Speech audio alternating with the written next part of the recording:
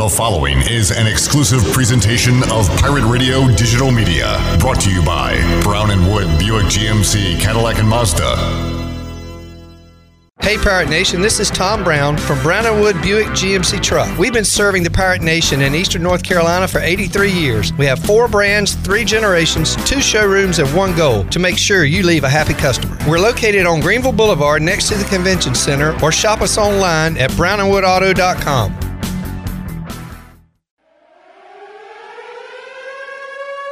The following is an exclusive presentation of Pirate Radio, the voice of the Pirate Nation. Welcome to Pirate Radio Live. You can paint this one purple. Now live from the Pirate Radio studios in the heart of the Pirate Nation, here is your host, Clip Brock. Hello and welcome to a Tuesday edition of Pirate Radio Live. Clip Brock here inside the Pirate Radio studios, coming to you today on Pirate Radio 92.7 FM in Greenville, 104.1 in Washington. We are on 1250, 930. You can find the show online at pr927fm.com. and watch the program on Facebook Live and on YouTube. Make sure you are subscribed to Pirate Radio TV on YouTube so you can watch this program, The Brian Bailey Show, all of our post-practice and post-game video, which there's a ton up there right now from ECU Media Day from over the weekend. Also, a new episode of Pirate Radio Trivia recently dropped. It's all there for you on YouTube. Make sure you're subscribed to Pirate Radio TV. Got a big show on tap for today. Coming up at 4 o'clock, we will talk to the Hammer, Jason Hamilton, head women's soccer coach at ECU. They are coming off a win and have a big game coming up later this week. We'll talk all about that and the soccer season getting underway over at ECU with Jason Hamilton at 4 o'clock. Also at 5 o'clock, Stephen Igo, Hoist the Colors, joins us for our Bud Light ECU report. Igo will be here talking Pirate football before he heads out to get audio from the latest Mike Houston press conference following today's practice, which is coming up at around 6 o'clock. Also on today, we've got a ton of audio to get to. Luke Larson, Elijah Morris, Justin Chase, Avery Jones, also some coaches, Steve Shankweiler, Chris Foster, Tim Doust, Roy Tesh, all that from Media Day, some Mike Houston comments as well.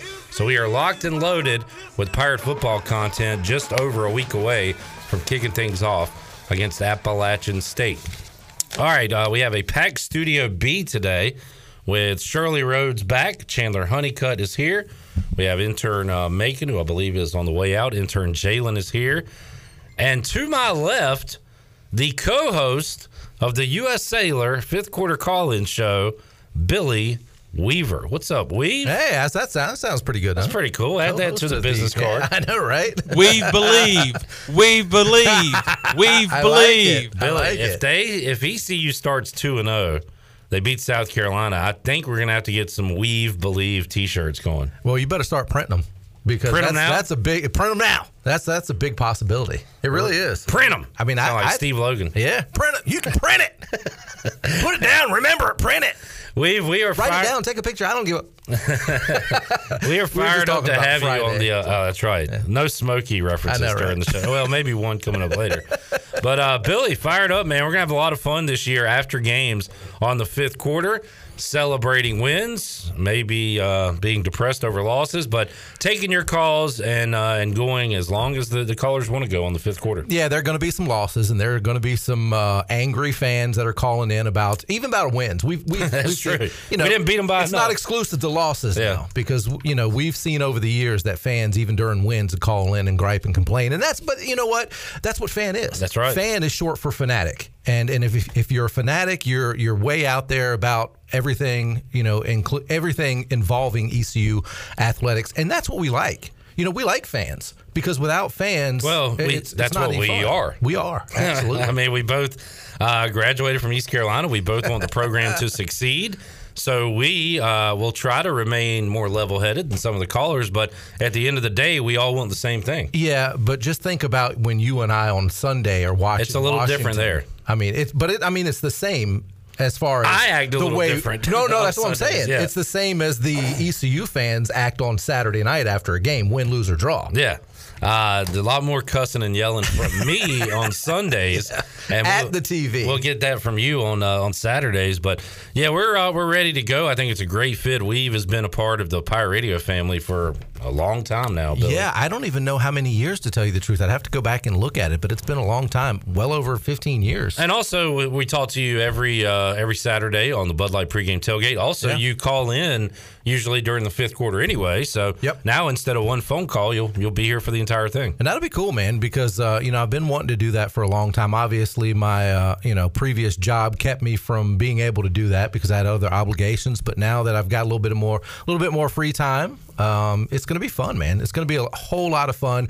It's going to be nice to where I can sit and watch the entire game and not have to run around like crazy during the game, sometimes doing camera work during the game and stuff, as you can actually sit and watch and focus on the game and, have kind of a, I guess I'm going to use this word loosely, but an educated knowledge of what's happened during the game on the post-game show. I've seen a lot of lower the headgear commented. It's so funny that phrase is still around these many years later. I haven't used that phrase, and it hasn't been on the air in probably 15 years. Bobby Hayes says, Weaver in the house. Bill says, is Billy Weaver bringing breakfast? I think that is the best question I've heard asked. I want to know the answer to that one. I can do that. Billy, back to what you were saying, though. When you got that camera, and I've never done it before, but you've talked about how you're focused in on maybe one player. You're focused. You're following the ball. You miss everything else happening on the field. So. Yeah, I mean, think about this. If go to a football game one time and just follow the ball. Don't look at an offensive lineman. Don't look at a left tackle missing wide a block. Receiver or a DB on the outside. Right, yeah. Or, a wide receiver on the far side of the field locked up with a DB and they're going at it and there's words. You miss all that. Yeah. You really do, because you're hyper-focused on the play and following the football to get the highlight. So a lot of stuff, there's been many times on the sidelines when somebody is not working a camera and they'll come out, oh man, did you see that backside hit? Like, no, I didn't even see it. How did you not see it? You were right there. I was like, yeah, but I was looking through a lens, looking at the quarterback and center. That's about all I could see. We are very excited to have Billy Weaver as part of the squad. He was already part of the squad, but now we'll be here after every game on the U.S. Sailor fifth quarter call-in show, taking your calls. We'll have a late one coming up next Thursday, starting at probably around 11. We start right when the game ends, and we'll be with you after East Carolina Appalachian State coming up next Thursday night here on Pirate Radio. Once again, Shirley back, Chandler here. How y'all folks doing over there? Doing pretty good, Clipper. Chandler starting the Weave Believe. I like that. Foundation. Foundation. I was looking for the word to finish that sentence. Foundation, not what I was looking for. The movement. Is the word I was looking for. I am excited, Clip Brock. Excitement time. Shirley, how you doing over there? I'm doing all right. All right, good. Shirley's got a lot going on. So Shirley's always got a lot going on. And you know what? Shirley was not here yesterday, and boy, you picked a heck of a day not to be here. It was football season. It was like nonstop with all the players coming through, which we had some awesome shows with Holton Ahlers, C.J. Johnson, Rajay Harris, Tyler Snead, Bruce Bivens, Xavier Smith, DJ Ford. I start that list and then I have to finish it, and I'm able to do it, and I'm proud of myself for that. I can do it. Had some great interviews with those guys. You can find those online, of course. And Billy, you know how it is, like doing this for years and years, that feeling you get when it is football season. Oh, yeah. You can feel it because you're doing 4 times the amount of work you usually do. Yeah. But also, it's a really fun time of the year. It's fun because, I always enjoyed it because you knew exactly what you were doing day to day. There's a lot that goes into it when you're prepping for shows, when you're, lining up shows, and when you're, going to, you're going to a press conference on Monday. You know exactly what you're doing every day. It's a lot of work. But it's better than in the summertime when you're digging for stuff, trying to find stories to run, trying to find good content and stuff like that. That's not the case during football season. Of course, when you get to the end of football season, it's almost like, okay, I'm ready for a break. Yeah, right. But the beginning, there's nothing like the beginning of football season. And we are ready to roll. Billy got his football season started off right last Friday. at the beach and watching preseason action. I did. That's something very I congratulated rare. you on a Friday night off, and so it looks like you took full advantage of it. I did. I watched a little bit of the Washington football team. I think it was funny because the very next day I was talking to somebody that we were doing breakfast with, and he is a Dallas fan, and we kind of went back and forth. And he goes, "Yeah, you love those Cowboys." I'm like, "Come on, man." Anyway, we were talking about. He said, "Well, how's your Washington team going to be?" And I said, "Pretty much like we think. Good defensively, struggling on offense, and hopefully we can find something offensively behind Ryan Fitzpatrick." And I think that's exactly the deal. Because what I saw from Ryan Fitzpatrick, he can't go deep downfield. He can make plays happen, and I think if he stays out of trouble and doesn't make a whole lot of mistakes, I think they'll be okay offensively. Well, how's Fitzpatrick going to have an impact at all when Taylor Heineke starts? This is true. That's true, and that could happen. It could. That could happen. Yeah. You know what? The thing is, it's funny because Joe Theismann was doing the game, and when Heineke came in, he fumbled one time when the scrambling and was kind of hanging that ball out there, not protecting the football.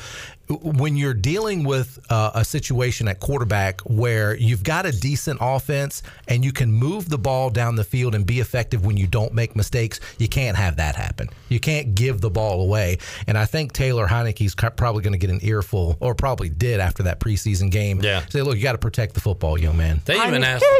Thank you, Chase Young. They even asked him on the sidelines who was doing now. Oh, it's Silver used to be on the NFL Network doing the sideline interviews. He even brought it up during the game to Heineke. He said, "I bet ball security is going to be a conversation next week." And Heineke was like, "Well, yeah, it is. It definitely is." Yeah. So Milton just asked on Twitter. We'll have this discussion with Billy for the 800th time, but it's kind of coming down the stretch here. It seems like he asked, "What's your favorite new name for Washington football?" Again, if they leave it Washington football team, I'd be fine with that at this point. No, I can't. I know you disagree. I don't. And you disagree with Red Wolves, which I'm fine with as a name replacement. What's your favorite, Billy? I liked Red Hawks. Red Hawks. Red Hawks. All right. I think is good. You know what bothers me most about the Washington football team? The WF. Well, I have a lot of things, but no, the one that bothers me the most, seriously, is the WFT. It's too much like WTF, man. I see that, and I see Washington football team, and I'm like, because that's us. That's it hits Washington. too close to home. I know. It's us in a nutshell. It's always looking at the Washington team on TV going, WTF. You're right. Have you watched Hard Knocks at all, Billy? I have not, but I heard there's a lot of people that are kind of disgruntled with it. As far as it's boring, it's just the same old thing. Like I feel like, if this was the first time it's ever come out and you watch it, you'll be like, "Man, this is really cool behind the scenes." Right. Now we've seen it so many times that it's almost the same story. What is this, like year 20 now or something? That's crazy? the third time the Cowboys have been on it themselves, which I'm like hate watching it. Like it's Dallas. Mike McCarthy seems like a bumbling idiot to me. I will say that, but good luck with all that. But I don't know how they'll turn out this year. Yeah.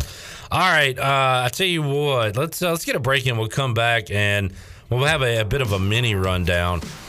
We're trying to get the details on this ACC, Big Ten, Pac-12 alliance. There's no contract in place. It is a gentleman's handshake agreement. How's that going to work in 2021? I don't understand any of this. Pat Forty put it good and said the press conference is over. There's a lot of questions to be asked and a million loose ends, but we'll see how it goes. So we'll try to break that down for you. Also, talking more college football, NFL, a little NASCAR, a little bit of everything with Billy Weaver here. Hour 1 of Pirate Radio Live rolls on after this.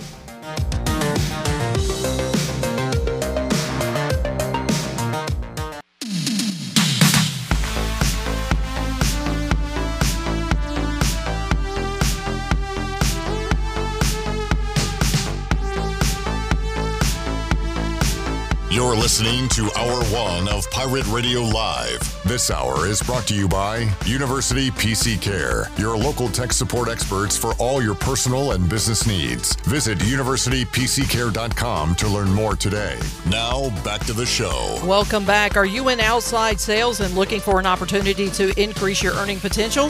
CopyPro has been in Eastern North Carolina for over 45 years and continues to grow each year, and they are in need of more sales professionals with a desire to potentially make a six-figure income.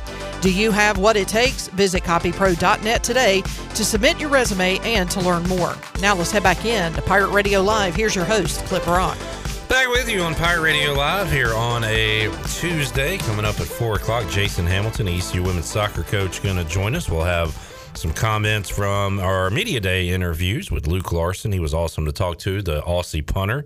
Elijah Morris, Justin Chase, Avery Jones. You'll hear that and more in hour 2 as well. Billy Weaver hanging out in hour number 1. Weave will be alongside after every ECU football game this season on the U.S. Sailor 5th Quarter Call-In Show, taking your calls. And during the break, we were talking about year 3 for Mike Houston, and you used your centipede grass analogy, which is a good one, bro. I need reminding of it, so remind us of that one. Well, centipede, when you plant centipede grass seeds, the first year they say it sleeps, the second year it creeps, and then the third year it leaps, because centipede is kind of what it sounds like. It's centipede grass. It kind of, it crawls across, it grows outwards instead of upwards as much. It spreads. So it's funny because when I had said that on the show a couple weeks ago, I had just finished cutting the grass. I've got centipede grass at my house. And I thought about that. I was like, you know what? That's a good analogy, because that's the way, especially this day and age with college football, guys get about 3 years. Yeah. And then after 3 years, the fan base starts to get a little antsy. And the fan base can understand that first year, the kind of sleep year, because you're going through, everything's different. Coaches are different. You're getting acclimated with a system and all that stuff. The second year, you start to see a little bit more progress. The third year, you better start taking off. If not, usually the third year is kind of encompassing of what you're going to see in the next few years. Now, you didn't factor in your grass getting COVID, Billy. Not at all. I just factored in water and feed. That's it. And everybody went through a weird year last year, so maybe it evens the playing field. Well, that's the thing, is because, we talk about that all the time. When you're going into a football game and, we're talking about X's and O's and stuff, and it's raining, and you're like, well, this is not going to bode well for the Pirates because they're a throwing team. The ball's going to be wet. They're going to have to run. Well, guess what? We talk about this all the time. The other team has to play in the same conditions. And this past year with COVID, everybody played with the same rules, same conditions. Nobody was exclusive, and nobody was better off than anybody else with this COVID thing. I think everybody everybody did get affected somehow with COVID. Some more than others, and everybody was affected. That's true. I mean, it's it does affect people more than others, and has, just like the weather affects some teams a little bit more. But it's the teams that can acclimate themselves, can make the adjustments, can hunker down and say, look, this is what we got to deal with. Let's deal with it. There's nothing we can control about it. Let's do the best we can and go out there and make it happen. If you want to chime in, be a part of the show, you can do so on Twitter or on Facebook Live. Mike says, I feel like this is step 1 in the Billy's Breakfast Smash Waffles collaboration for game days. Yeah. You know what would be really cool? And I thought about doing this at my breakfast truck. I really thought about doing this, is doing some waffle sandwiches. Yeah. Where you do, instead of having a biscuit or a bagel or whatever, have the bread, so to speak, being the waffle. So you have sausage, egg, and cheese in between waffles, and drizzle syrup over it. Oh, yeah. Dude. How about some smashed waffles with sausage, egg, and cheese and syrup drizzle? That is would I eat that? Would I eat that? Like Kirk Cousins.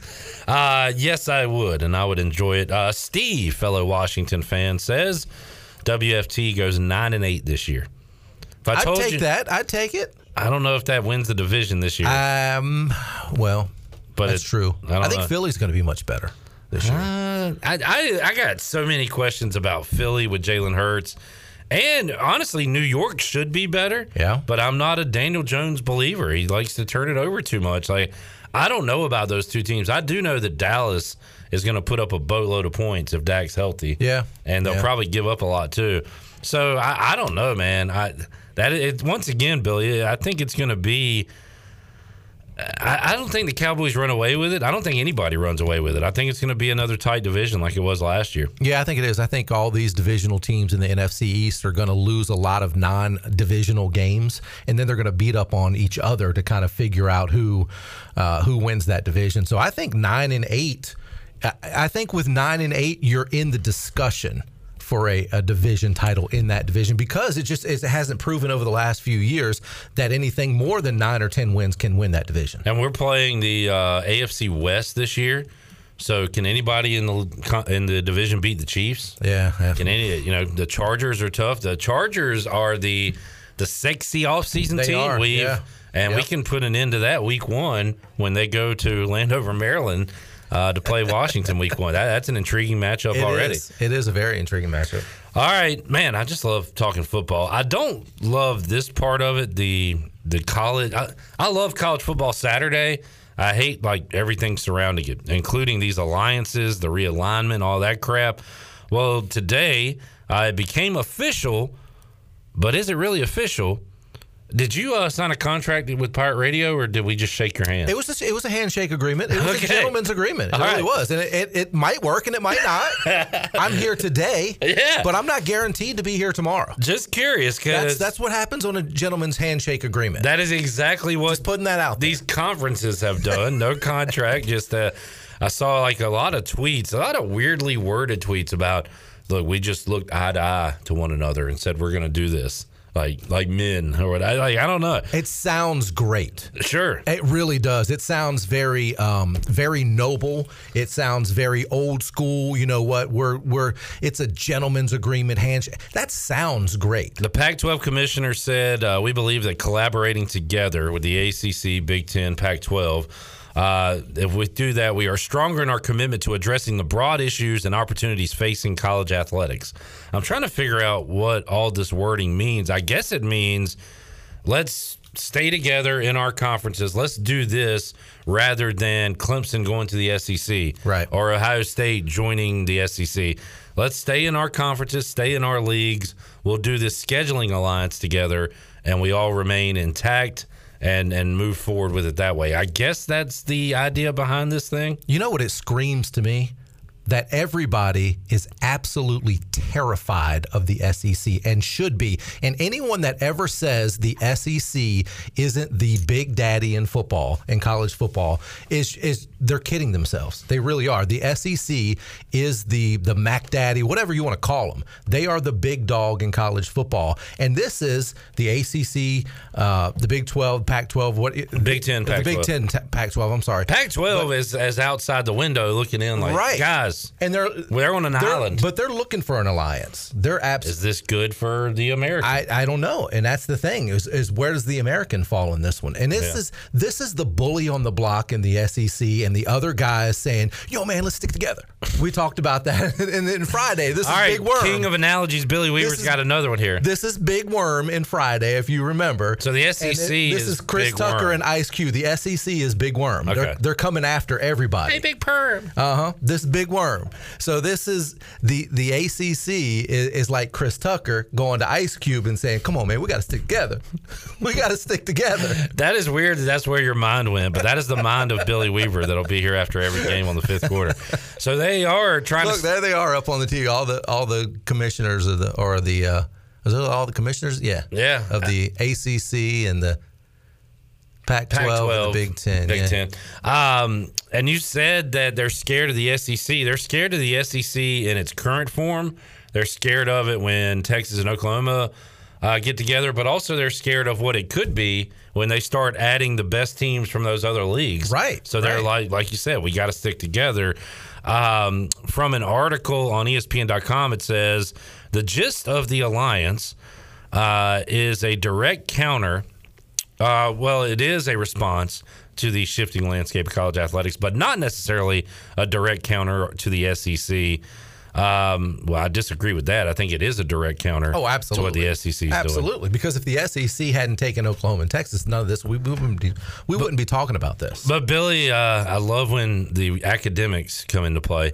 This is an ability to collaborate academically and athletically. What? Come on. These schools together, the highest regarded research institutions. This is actually in the article. So we're talking about the academic side of things. When it has nothing to do with it, it's all about college football, on the field, money, all that crap. Yeah, has nothing to do with academics whatsoever. Question is, and when does this stuff go into effect?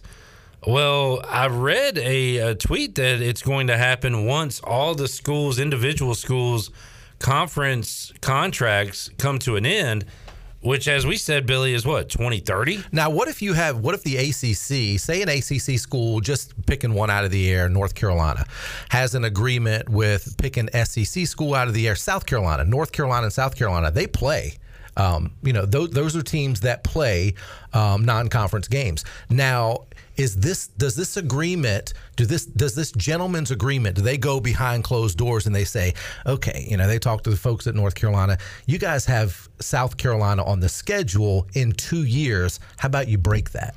Well, let's. How about Clemson, Clemson, South Carolina, and Georgia Tech? Right. Those are big rival games. Last game of the season every year. Absolutely, big rival games. The fans look forward to. That is a great question. It says the leagues already have 68 games scheduled to take place between 2022 and 2035.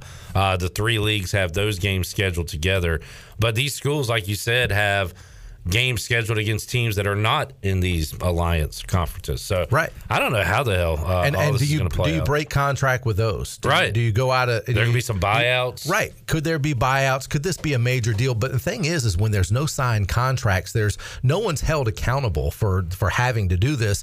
And it makes sense that there's nothing signed, because if you think about it, if you take three conferences the size of those three Power 5 conferences, there's more than just the commissioners of their conferences that have to sign off on this thing. You're talking about TV deals. You're talking about media rights. You're talking about apparel. You're talking about so many other things and so many other people that all have to be on the same page to agree with this. There's no other way to do it than have a gentleman's agreement. Yeah, and I mean, if you're Wake Forest, Vanderbilt, Oregon State, like, This sounds pretty good. Well, I shouldn't throw Vanderbilt in there.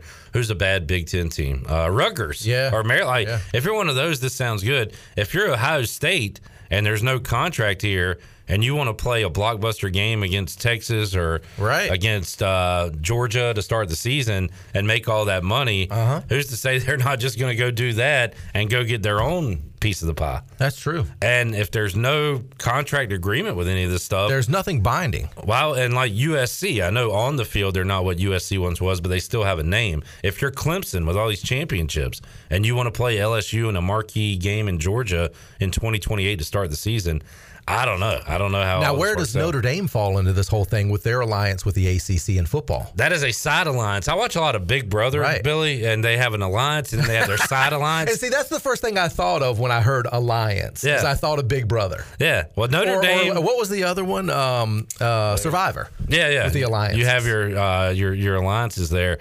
That's a good point because they have a side deal with the ACC, but they are ACC in basketball and other sports, right? But not in football. It's football only where they're not. So except for last year during the COVID year when they were, I guess they were officially full-time ACC. 1 year only. Yeah, because they didn't have any other way to play games since the ACC was only allowing one non-conference game for the COVID year and then all ACC games from then on out. Yeah, and they went to the championship. Their hand was forced in that situation. Yeah. I don't know where again, they're one of those schools that print their own money with NBC. All right. But how long will that last? Questions. We've been saying that for years too. That can't last forever, but and also doesn't seem to be running out. We brought this up, but at the end of the day, for us, it comes back to how does this affect ECU, and is it a good thing or a bad thing? It still seems like these. I feel like the Power 5 is now called the Autonomy 5 for some reason, and it seems like we're getting further away from FBS schools all being one entity, and maybe they're breaking off into their own thing. Do we get left behind in that? I don't know. Well, I think it does affect ECU in the fact that ECU has future schedules with a lot of with local ACC schools. With North Carolina, I can look it up right now. You can look at the future schedule, and who's to say that if this thing doesn't play out the way we were talking about, not with just SEC games, ACC, SEC, but what about ACC and AAC games? I mean, does North Carolina or NC State say, you know what, we need to make room for a Big Ten team? North Carolina needs to make room for UCLA to come on the schedule. Right. And so we're going to get rid of this game in 2022. So 2022, ECU will welcome in NC State. 2023, Michigan, Big Ten. So that's another one that's possibly on the chopping block. NC State 2025, West Virginia. is Big 12, so that would technically stay in 2026. Wake Forest, South Carolina, there's half the non-conference games right there, Billy, if the SEC decides not to play any of these schools anymore. NC State, Wake Forest, 2028. So you've got games spread out the next 7 years against ACC teams, one Big Ten team. How does this news affect that? If you're the Big 12 and you are on the outside of all this right now, do you align with like the American and maybe get Boise, some good Mountain West teams, and try to do something? Or I don't know what this next move is. Or if you're a Resco, do you go to the ACC and you go to the Big Ten and the Pac-12 and you say, hey, let us in? You start knocking on the doors. We want to be part of this as well. I mean, will this alliance allow others and other leagues to kind of join in the fray? I mean, it could be a situation where it's everybody against the SEC. Yeah, pretty much. As far as on the field goes, Brad McMurphy, we just tweeted this out from our Pirate Radio account at FreePR927FM. Brad McMurphy knows a lot about college football. He has ECU bowling this year, Billy, against Coastal Carolina in the Myrtle Beach Bowl. What a party that would be. And I wouldn't hate that. Yeah. I don't think I'd hate that. I mean, it just sounds like a fun... It'd be a home game for dirty time in Dirty Myrtle. Yeah. Right there on their field, I guess. Is that where that's... Yeah, I guess. So ECU bowling, that would be the first time, Billy, since 2014. Hard to believe. I tell you what, if you're an East Carolina player, if you're a fan, administrator, coach, or whatever, it doesn't matter if it's the toilet bowl. If it's named the toilet bowl, you'll go. I mean, you haven't been to a bowl game in this long. You got to go to a bowl game. You got to win 6 games. If for nothing else, for the sanity of everybody involved, because it's been such a long drought, and we're not used to that here at East Carolina. Used to going to bowl games every year. And now we've gone a stretch of how many? What's it been? 2014? 14 was the last season. So what's that? 15, 16, 17, 18, 19, 20, 20. So it'll be 7 years, going on 7 years, not going to a bowl game. That's tough. So I would be excited about a Myrtle Beach Bowl. Yeah. Of course, you aim high and aim much higher than that, but hey, a bowl game's a bowl game at this point for East Carolina. No doubt. The Week 1 schedule looks absolutely amazing. You got Clemson, Georgia. You got a ton of great games on that Saturday. But, Billy, Week 0, we're going to show that some love, too. I normally wouldn't watch Nebraska, Illinois, or Hawaii, UCLA, but it's on this Saturday, so I will be watching. Folks, that's right. Real college football games this Saturday, 1 o'clock on Fox. It's Nebraska, Illinois. 2 o'clock, UConn plays for the first time since 2019 at Fresno State. Hawaii, UCLA is at 3:30. Coming up later in the evening, UTEP at New Mexico State at 9:30. Southern Utah, San Jose State at 10 o'clock. Real college football games, Weave.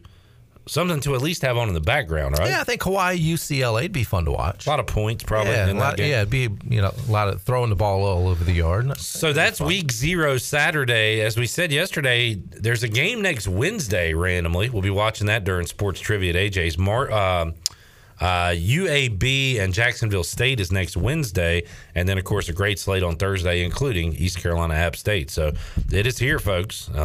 Get ready for it. Yeah, I'm just glad college football is back and hopefully in all its glory. It was announced earlier today that LSU is gonna, I guess mandate is the word, that you have a COVID-19 vaccination, that you show proof of COVID vaccination or a negative test within 72 hours to enter Tiger Stadium for their opener. That's there's been a little bit of controversy about that.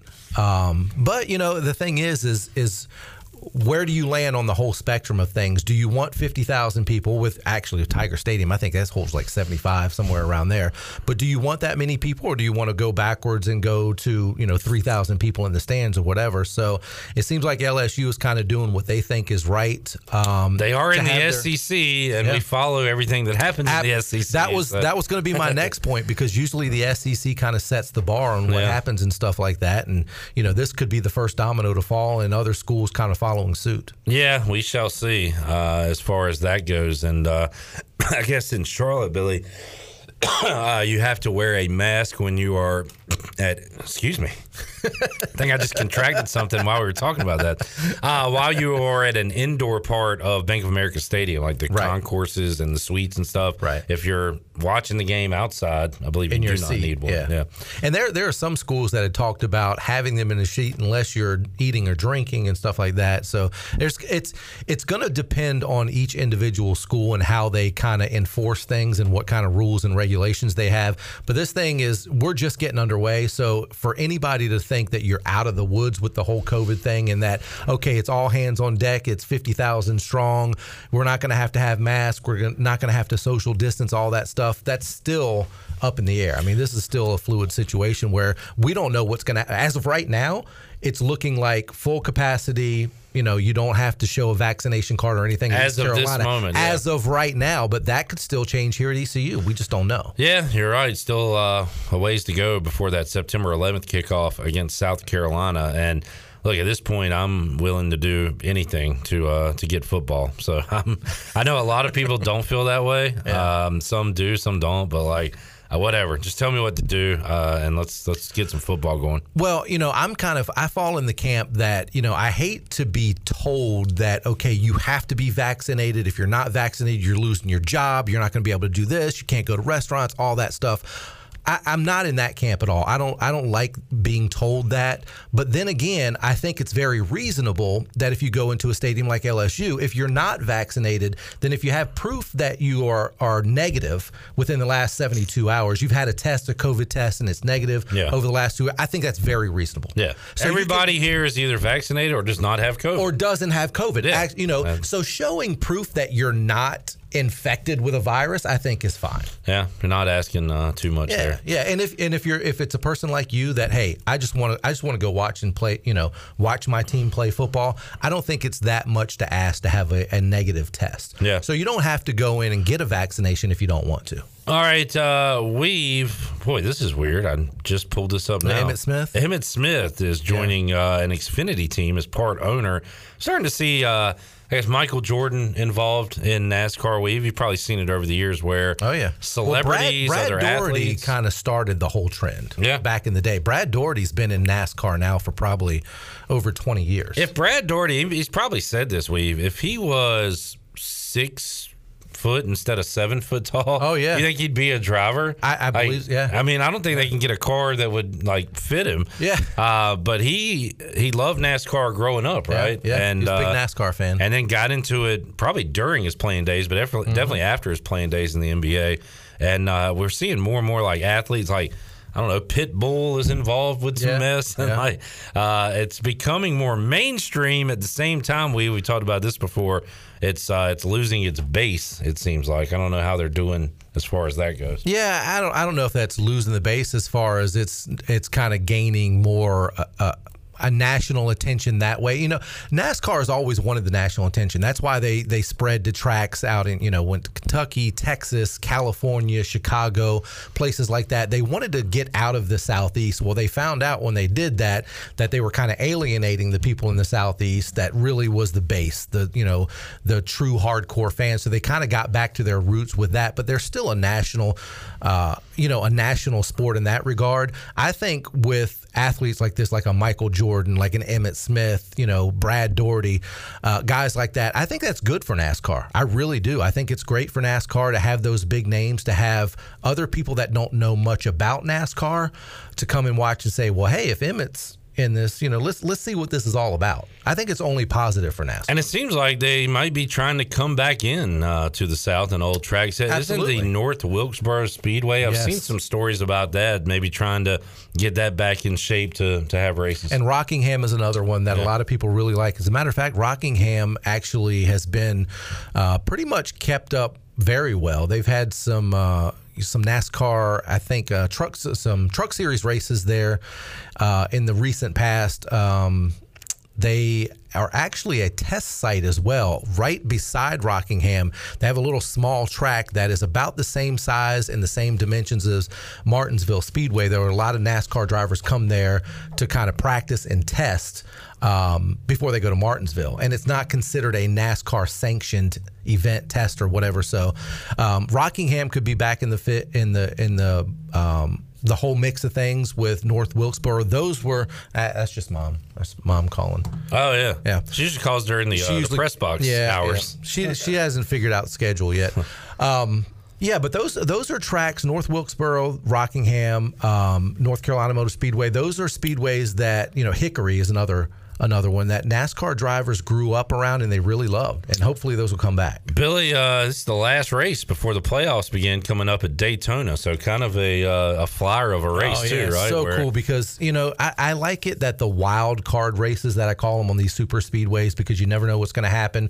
Obviously, it takes one misstep, one bobble, especially from a guy in the front of the pack to collect 20 cars. It could happen. So I like that you have these wild card races as the last one going into the playoffs, because you never know what's going to happen. So Kevin Harvick is 15th, Hamlin's 14th, but his points are going to have him in. Right.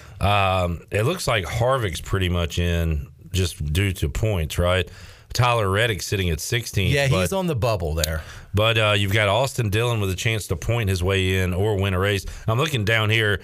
Dillon, Matt DiBenedetto, Ricky Stenhouse, Bubba Wallace, like one of these guys could win at Daytona and take the final spot in the playoffs. It is still unbelievable to me, Billy.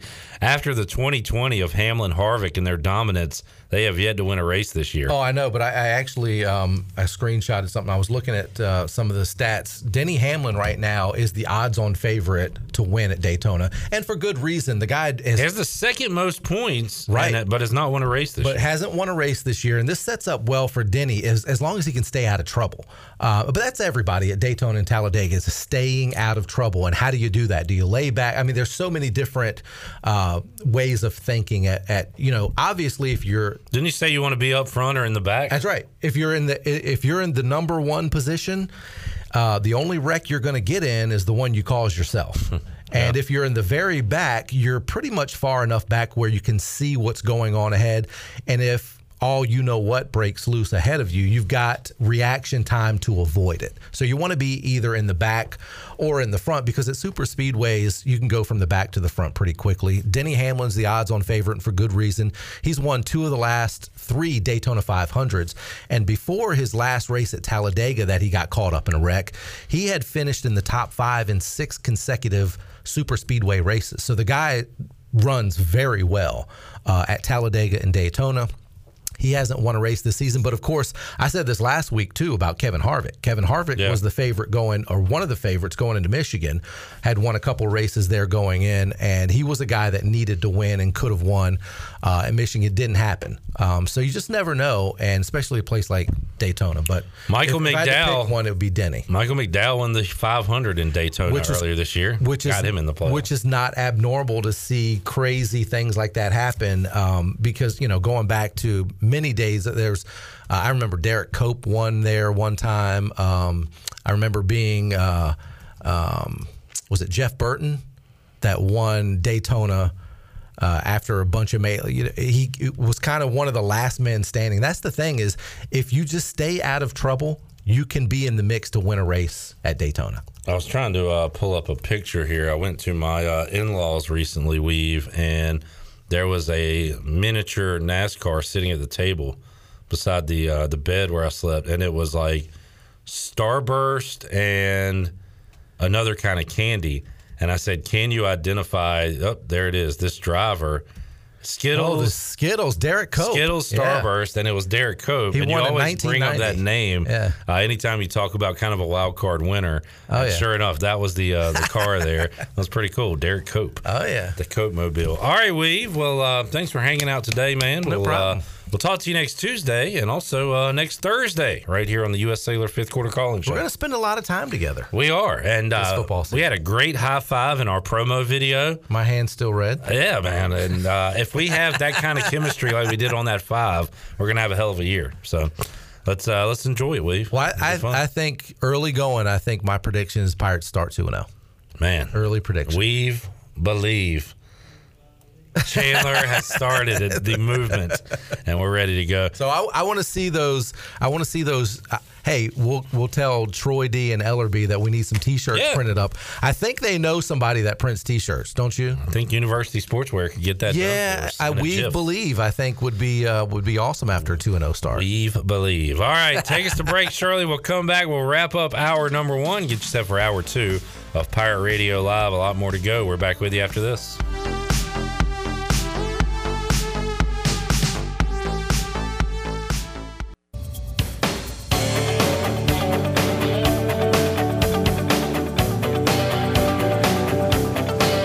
Listening to Hour 1 of Pirate Radio Live. This hour is brought to you by University PC Care, your local tech support experts for all your personal and business needs. Visit universitypccare.com to learn more today. Now, back to the show.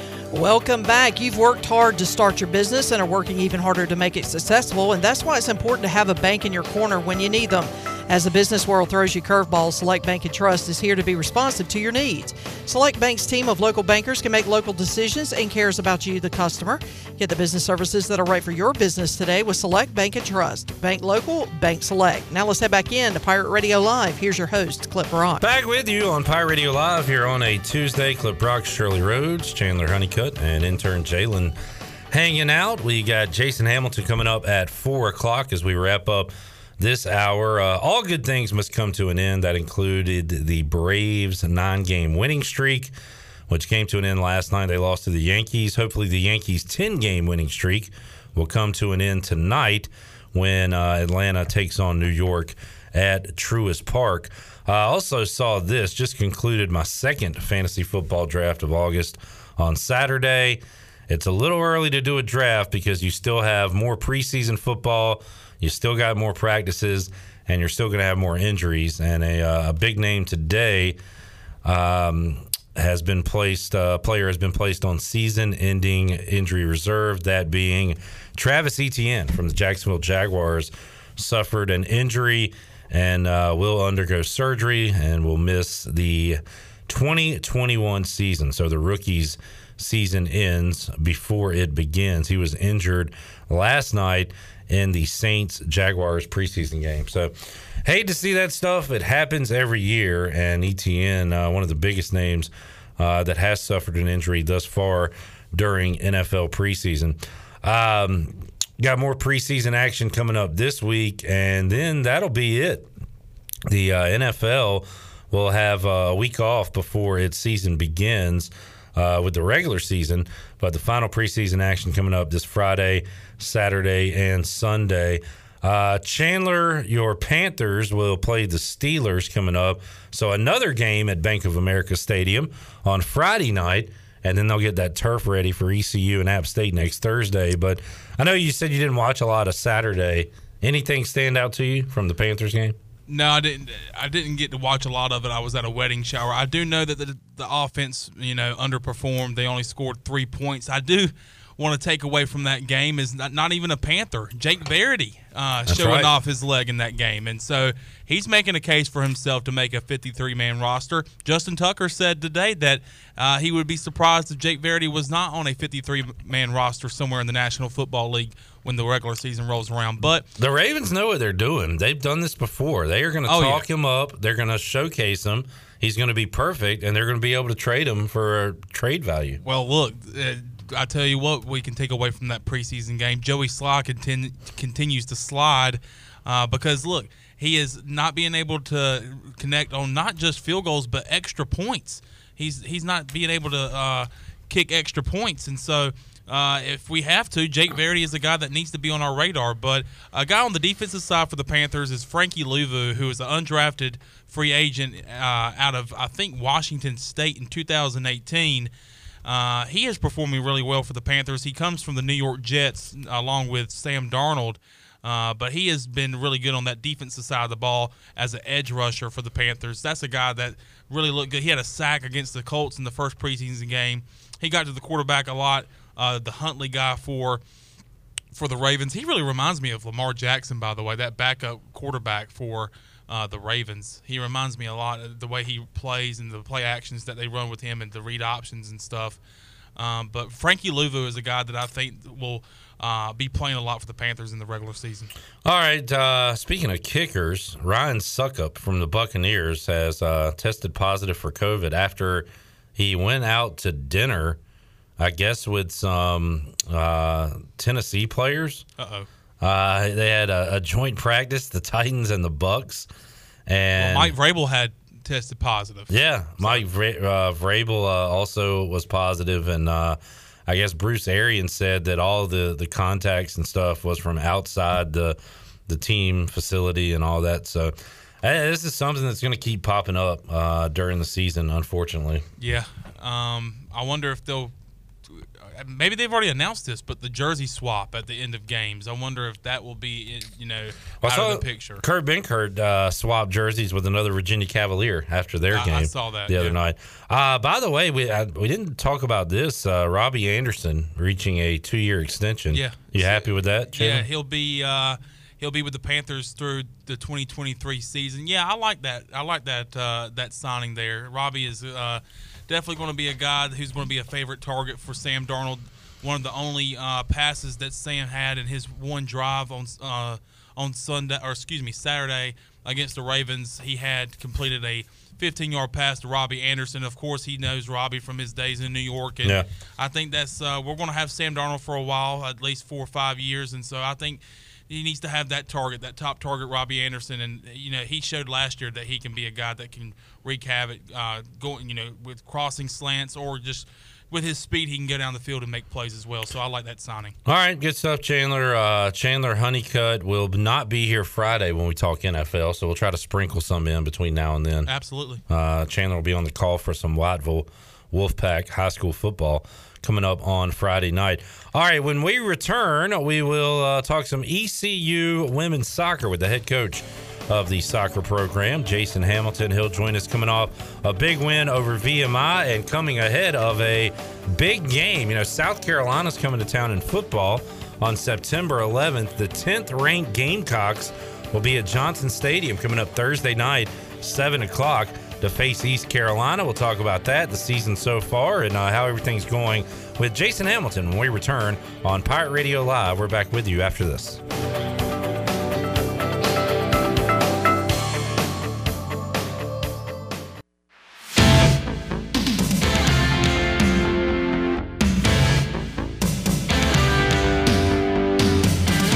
You're listening to Hour 2 of Pirate Radio Live. Save lives, be a hero, and make $1,000 your very first month donating plasma at Grifols Biomat USA. Start now at Biomat USA on 505 South Memorial Drive. A better donor experience and better pay. Now, back to the show. Welcome back. From sales to service, Greenville Auto World has all of your vehicle needs covered. Shop all of their inventory now at greenvilleautoworld.net. If you're also looking for someone to service your vehicle, Greenville Auto World has a full service and repair facility.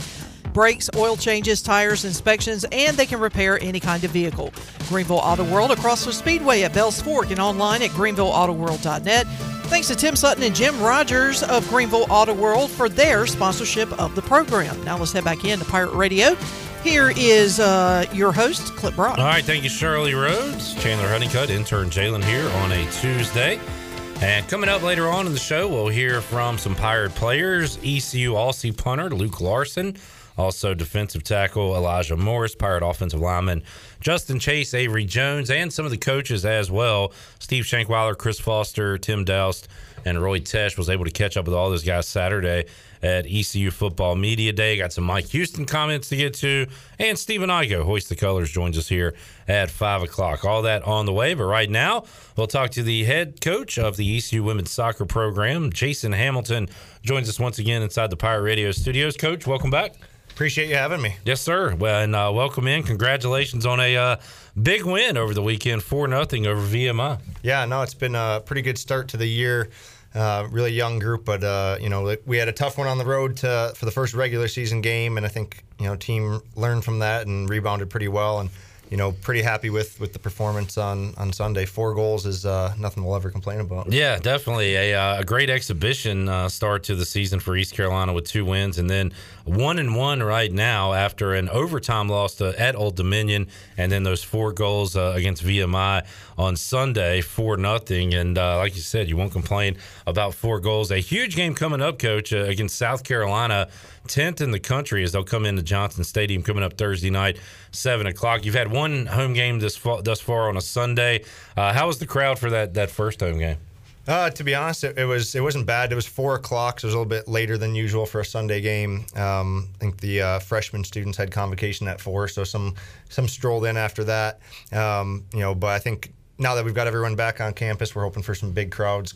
Moving forward, we got South Carolina on Thursday. It should be a great game. They're a good team. Usually a top 15 team in the country, and so we're excited to play them. But we just have a tough stretch coming up. These next 5 games, really, we got some really challenging opponents that we gotta find a way to battle and compete with. And it looks like it's Thursday, Sunday, pretty much throughout the season. Do you notice a difference on Sunday than you do on Thursday as far as the health of the players, the conditioning, all that? Absolutely. It's the teams that have the most depth are the teams that have the most success. And I think this year that is one thing about us is we have a ton of depth. 3 of our first 4 games we've played 25 players, and typically in our games we're playing 16 to 18 players. So to be able to use as many players as we have in the majority of those games, it's really going to keep us fresh as we go on. And then on Sundays, I expect our team to come out and have more energy just because our bench is a little bit deeper. At the professional level, you have pretty strict rules on,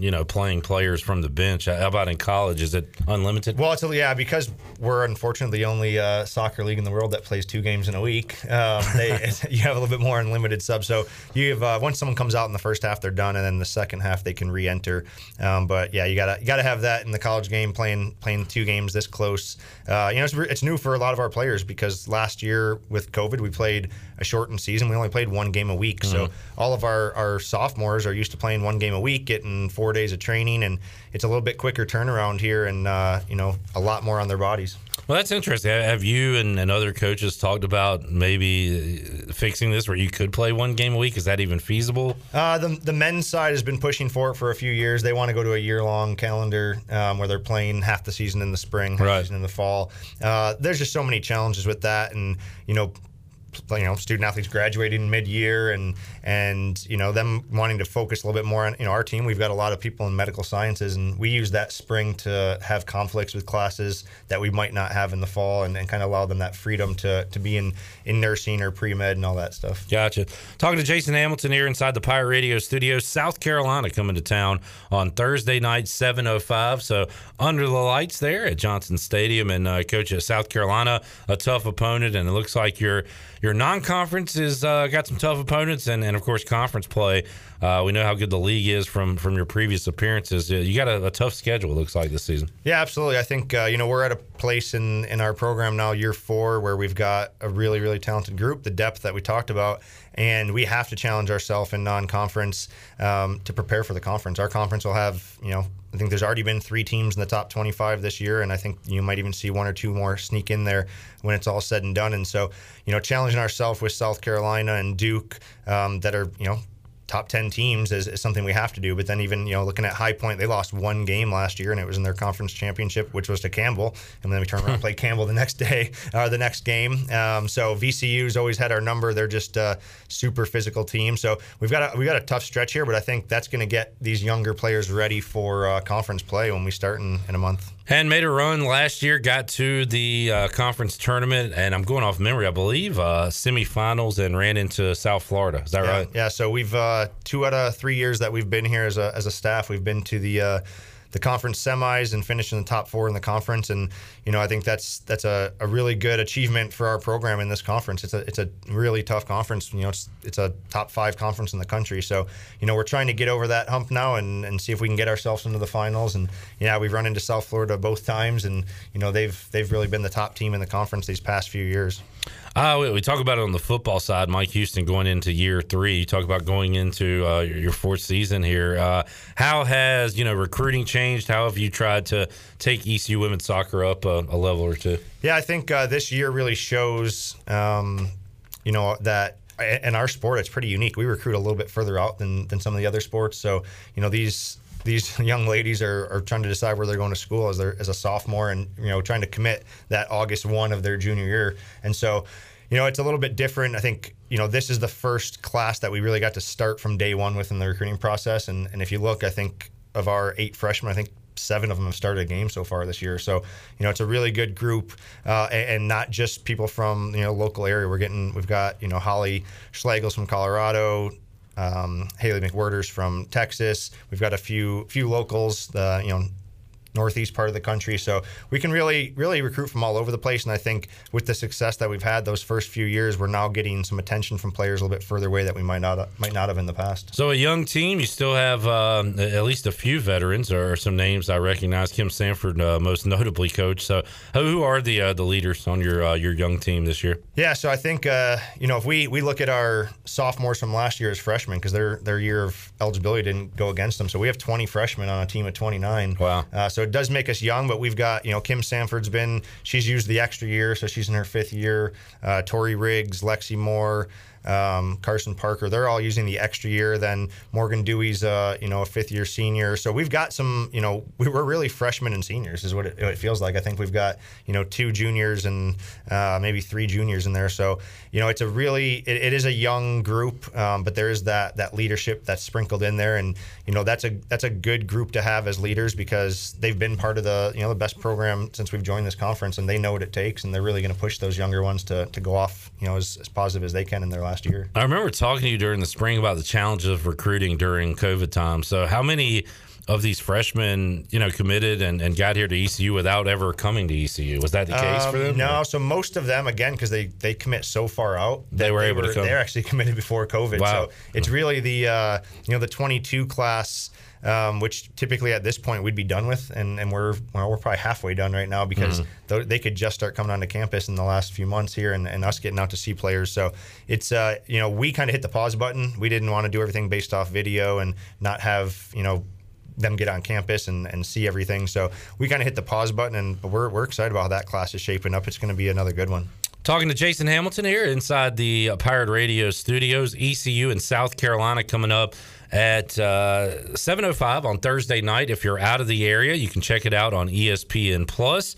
If you're in the area, make sure you show up to Johnson Stadium. Hopefully a good crowd for that game on Thursday night. And Coach, it looks like at least every home game here, a lot of your home games are on ESPN Plus or either on ECUPirates.com. So folks out of the area will be able to check out your team this year. That's a good thing. No, absolutely. They did a good job getting us as many games as they could on there. And I think our attendance record at Johnson Stadium was last time South Carolina was here. So we're looking to go ahead and break that again and have a rowdy crowd out there and make it a difficult place to play. Coach, how about the overall state of women's soccer? I guess we'll start at the highest level. I guess some disappointment, and Shirley can speak to this, the USA women's national team. As she rolls her eyes in there. What happened there, Shirley? I'm still mad about it. Yeah, what's going on there?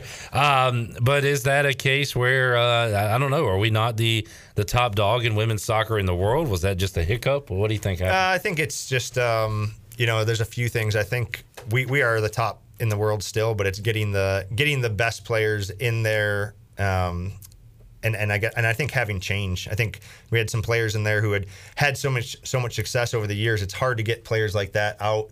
One, you want their experience, but 2, you kind of want them to leave on their own. And sometimes in in something like that where it's you're playing in a World Cup or an Olympics, which is only every few years, like you might have to force a little bit of that out yourself. And that's a difficult thing. And I think that's always been a challenge with the U.S. national team, just because they've had so much success. But I think it's a little bit of a gut check of, hey, it might be time to bring in some younger legs and some fresh faces that are out there, because there is a lot of talented players playing in the NWSL that are young, that haven't had too many opportunities with the national team, that I think you'll see there in the next couple of years. And maybe that kind of happening on the men's side, where they have kind of embraced a youth movement and some new talent. Absolutely. I mean, there's a ton of new faces. They don't have people hanging around longer than they should anymore, and I they've had a lot of success over these past couple of years. I think there's a lot more people that are excited about the men's program than they were in the past, and it's even for the women's team, you can't win everything, and so that's true. You got to kind of just expect them to win. You got to take those punches in the gut and reload and just kind of get ready. And so it kind of humbles them a little bit, and I'm sure they'll come back out and have success in the future. How about from a youth standpoint, Coach? How much has it grown since you've been, involved in coaching soccer, and is it where it should be? Are you happy with where women's soccer is as a whole across the country? It's unbelievable. 30 plus years ago is when I got involved in the game, and just even the amount of Division I programs that there are, the amount of clubs that there are, it's everywhere. The game is everywhere, and I think you see that with as much that's on TV, not just on the women's side, but even on the men's side. Before, I remember in my early 20s, I'd have to go find an English pub or somewhere to find a game on TV, and now you can barely turn on the TV without seeing a Serie A game or an EPL game. It's all over the place. So that's a great sign, and I think it's really grown in our country a ton, and the MLS is surpassing some of the other sports in attendance, and they've got some really good crowds. You look at LA and Atlanta, and they've got some good things going on. So the sport's grown a ton, and it's an exciting thing to be a part of. So Charlotte will begin play in 2022. Charlotte FC in the MLS, and there is teams around the state of North Carolina. FIFA helped me get involved into watching soccer, the video game, but really NBC Sports picking up the Premier League years ago kind of got me into it because the games were readily available. And my thing was, Coach, you see the crowds, and I just thought if they're that into it, there's something here that I'm missing as a sports fan that I need to get involved in. And I started watching it, getting to know the teams, getting to know the players, and it's been a lot of fun. One thing I don't like, I thought it was bad over here in the States, but they will fire a coach in 2 weeks, and if your team doesn't have the right amount of money, the players going in and out is tough to keep up with too. It is cutthroat. I mean, it's you look at the landscape and the footprint of especially in the Premier League, you're looking at small little towns that have these big professional teams, and they're 2 miles away from another team. So it really is inside the borders of your town or your city. And so, those players are seeing people at the restaurants and at bars. And so, the fans are very well spoken over there. And they want to win. And so lots of coaches who are on a very short leash and get ran out of town pretty quickly. It's cutthroat. I wouldn't want to be part of that. And those fans are passionate, and so passionate, in fact, they were having the Super League talk, remember? And the fans kind of revolted, and teams started pulling out due to that. Absolutely. So they've got a lot more power over there.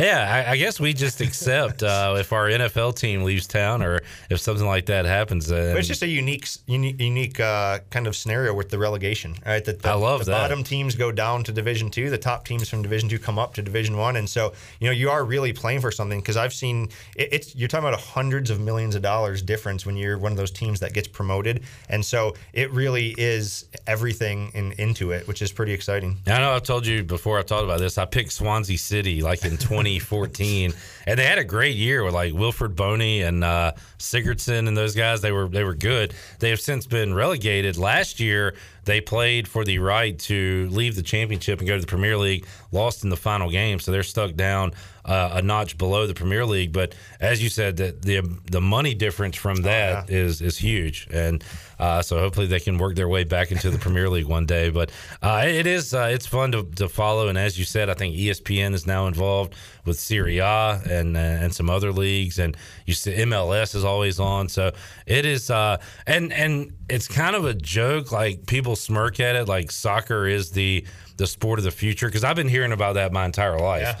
And now that football has the injury concerns and all that, the NFL is still number one and probably will be for a while. But maybe soccer is starting to find its spot on the hierarchy of sports here in America. Yeah, I mean, it's everywhere else in the world, and I think money talks, right? And people who have the money and own these clubs, they see it, and they're investing and looking at, hey, these clubs are making billions of dollars in other countries, that maybe it is something we need to invest in and grow the game over here. year, and you're seeing it everywhere. Because, like I said, Atlanta, when they started their club a few years ago, they were selling out at the biggest stadium in the MLS, and LA is another expansion club, and their fans are diehard and jumped right in. So it's pretty exciting to see it around the country continuing to grow, and hopefully Charlotte, I think, will have a great fan base. Yeah, and man, those scenes are crazy there down in Atlanta and Portland and Seattle, and these fan bases are really into it. East Carolina women's soccer back in action, coming off a 4-0 win. 4-0, I guess I should say. Thursday night, 7:05, ECU taking on South Carolina, 10th ranked in the country. How is scouting, Coach? Is video readily available on these teams? Yeah, that's grown drastically over the years. When I first got into college coaching, you were flying out and watching a team play. Wow. And that was scouting, and then they kind of went away from that because of budgetary restraints, that it wasn't fair if you weren't at a school that could afford that. True. And so now, every game is online. We have a database that's all the games are shared. And so, they've only played one game so far this year because of they had a game canceled because of weather. So we've only seen them play once, but we went back and watched all their games from last year and try and get as good of an idea. I think that's one unique thing about this year is most of the teams because everyone's coming back. Yeah. We lost, I think, 3 or 4 players. They've only lost, 2. So you have a pretty good idea what they looked like last year, and it's just, what new players do they have that can be impactful. But they're just a good, very well coached team, and every year they just turn over new ones and get to put a good group out there. And we kind of skipped over this part, but Coach, what was your off season like? Those very few months.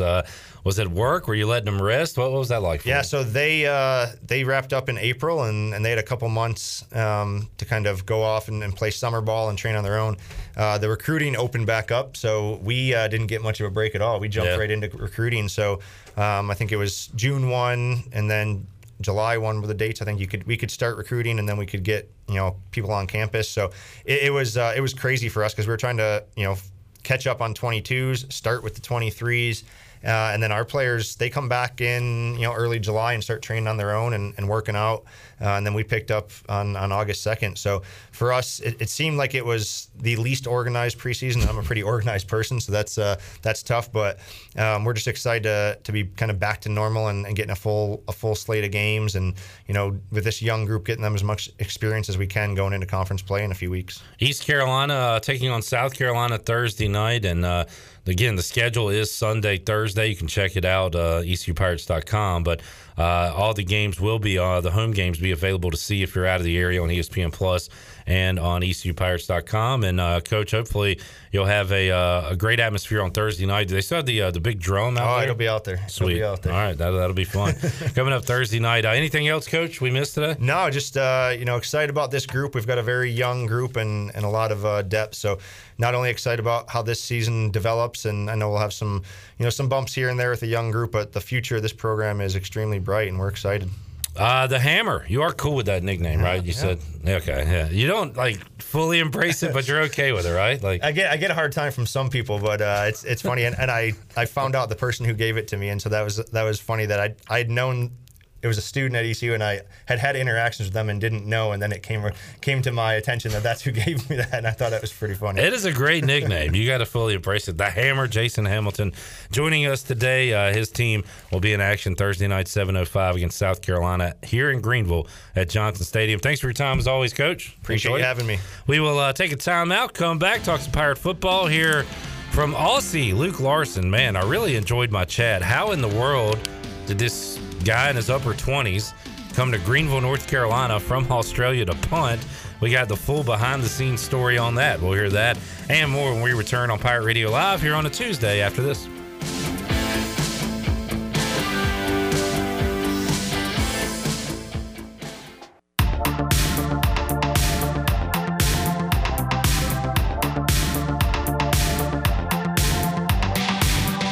You're listening to Hour 2 of Pirate Radio Live. Save lives, be a hero, and make $1,000 your very first month donating plasma at Grifols Biomat USA. Start now at Biomat USA on 505 South Memorial Drive. A better donor experience and better pay.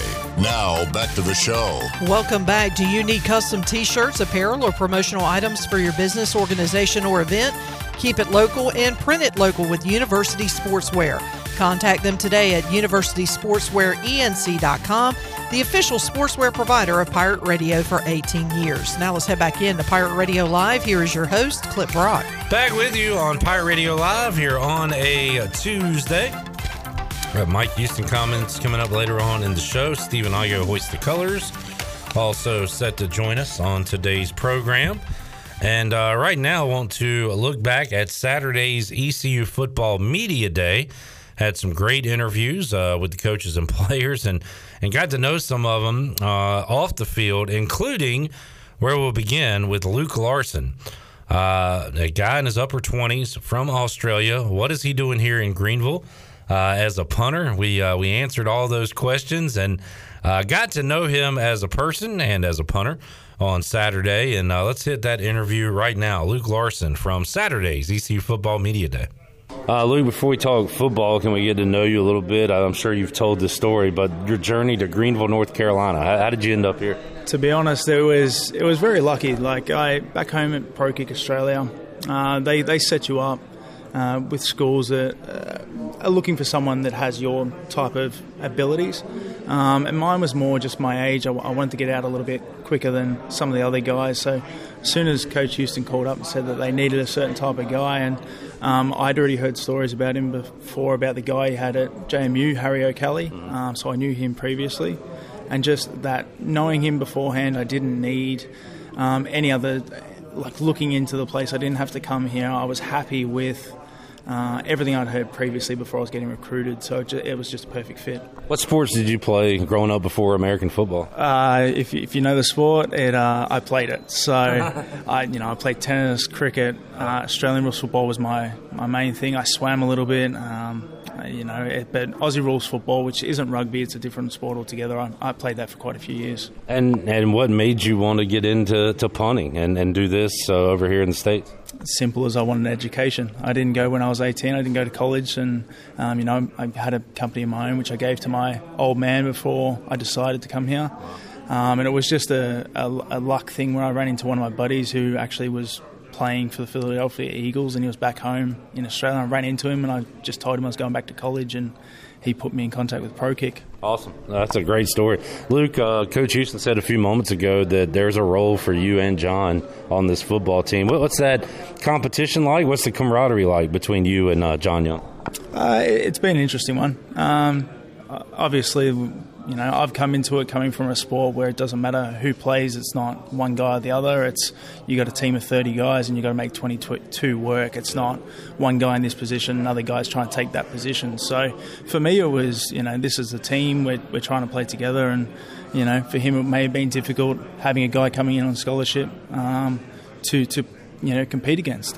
So that was testing to try and find that balance between us of understanding where each other came from. But, we're here to win games, and it doesn't matter whether he's on the field or I'm on the field. The best guy for that position is going to be there. We're going to see more highlights this year, but we think back to the fake punt last year, the run, and that energized the team and really led to a blowout on SMU. What do you recall about that play? How great was that play for you? To be honest, I ran on, and I looked up at the scoreboard and I saw 4th and 8, and I'm like, I'm not going to be able to run this one, just hold it as long as possible. I'd watched a bit of film on SMU, and I knew that they were going to try and set up a return against my type of punt that I was going out there to perform. And I just thought that, Xavier Smith was in front of me. He'd be able to block the one guy that was out. I took 3 steps and there was no one out there. So I thought, you know what, head down, let's go for it. If you don't make it, you're getting deported. So we made it, and the rest is history. We'll see next time. All right, Luke Larson has not been deported. He is still here, and we'll see how the next fake punt goes. Really enjoyed catching up with Luke Larson there Saturday at ECU Football Media Day. We didn't know much about him. This time last year, we did not know much about Elijah Morris either. In fact, I think they just referred to him as a number out on the practice fields, but he has worked his way not only from walk-on to scholarship, but from a starter to a leader on the defensive side of the ball for East Carolina. And we caught up with the defensive tackle, Elijah Morris, Saturday at Media Day. Elijah, what a difference a year makes for you. Honestly, we didn't know a ton about you last year, and now we certainly know who you are. How's it been like for you becoming one of the key members of this ECU defense? It's an honor, really, and a blessing to be here and be with this great team. I love it, man, and I really look forward to what we're going to do this year. The defense made strides in year one of Blake Harrell. How do you take that up another level in 2021? Well, one thing I think was one thing about last year was we had a lot of youth, and we still do. So, we have a better understanding of the playbook. So, we could really fly around, play a lot faster. The game slows down for us. Yeah. So, and a lot of veterans at the linebacker position, and even in the secondary. You guys up front, still overall pretty young. How hungry is that group? Your defensive line there? We're hungry. I mean, we're after that game, the SMU game. I keep bringing it up. We want to ride that momentum and carry it over into this first game and into this season. So we're hungry, man. That's a good point. You brought that up. I remember after that game thinking, man, I wish there was another one next week. I'm sure you felt that way, right? Definitely. I mean, a win like that and the way we did it, you're ready to go again the next week, and that's why I can't wait. I really can't. And you still hadn't really felt it with all the fans backing you, right? How excited are you for that? I'm excited and maybe a little nervous to keep it. To be honest, it was a lot different last year. You play in some of those NFL stadiums like the Eagles and Buccaneers, and it's an NFL stadium, but it kind of feels like a scrimmage almost. Yeah. So I can't wait to see this stadium and Bank of America packed out. Yeah, what's the difference between the fall camp you've gone through and these game week practices you're getting ready for? Is it tougher, easier? Well, what do you got coming up here? I think the fall camp, you're locked in on the opponent. You're studying, you're game planning, and then you're going out there to execute. Whereas in fall camp, we're more – there's a conditioning process almost, just getting you ready in game speed, and just getting back in the playbook, understanding the plays. That way we'll be ready for when we prepare for game week. All right, Elijah Morris there. Great catching up with that young man Saturday at Media Day. Justin Chase has a personality on him and also a radio background. You'll hear that now. He was alongside of Avery Jones. It was great catching up with those two offensive linemen together who came in last year. Now they know their way around campus, Greenville, and inside the locker room as well. Justin Chase and Avery Jones, two guys that will be likely starting on the offensive line for the Pirates, and here's how they sounded on Saturday. All right, we got Justin Avery here. Justin, you're telling me you got a background in radio, right? Yeah, my family own radio stations, Christian Broadcasting. We got one in Edenton, North Carolina, 100.1, and then we got a few in Virginia and in Mississippi. So got a good background in radio, yes, sir. Is this your radio voice or your normal voice we're talking in now? My radio, my preaching, a little bit of everything. That's good. Yes, sir. Avery, you got any experience in the radio land? Not too much. I helped him move some stuff out of the radio spot. Help move a transmitter. Yes, he did. Yeah, that's about it, though. Guys, what's it like coming in here this year compared to last year? First of all, you know your way around, but secondly, you get a full spring ball, full fall camp, no stoppages. How's it been? We'll start with you, Justin. Man, it's been great, especially for somebody like me and even Avery coming in like last year during the COVID year. We're able to meet with Coach Shank more, understand the plays better. So now when we get out there, it's just second nature, and you're not having to second guess yourself in what you're doing. So it's been invaluable. Avery, you feel the same way? Yeah, I feel the same way. Me and Justin came in at a weird time.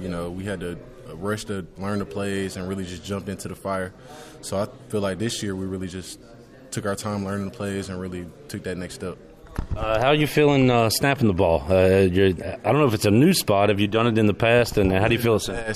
A while ago, but I think at first I struggled a little bit, but now I think just repping it a lot and getting my routine down has helped me a lot. So I think my snaps are pretty good. I asked Steve Shankweiler this. He told me to ask the players. He's been around so long. I wonder how he can still relate to guys your age. So what is it about Steve Shankweiler that all his former players really respect the guy and say he's a hell of a coach?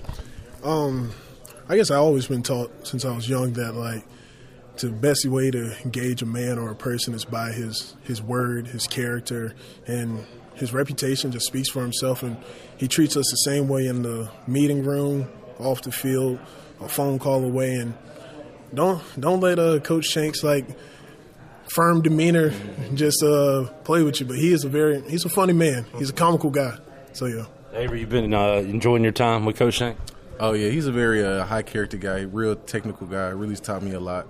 Really cool in the meetings. Just trying to help us get better, not really coming down on people. We're really just one team. He's really our teammate and coach. You feel me? So.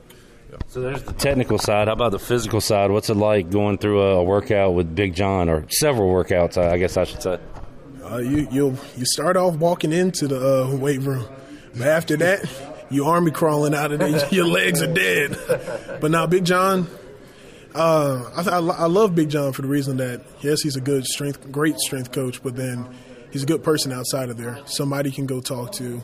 You're going through something. Some freshmen could be homesick or different things like that. It's just a good father figure, mentor figure there to be able to talk to. We saw some strides in the O-line in 2020. Avery, how do you take that to the next level in 2021? How do you get this whole unit to improve as a group?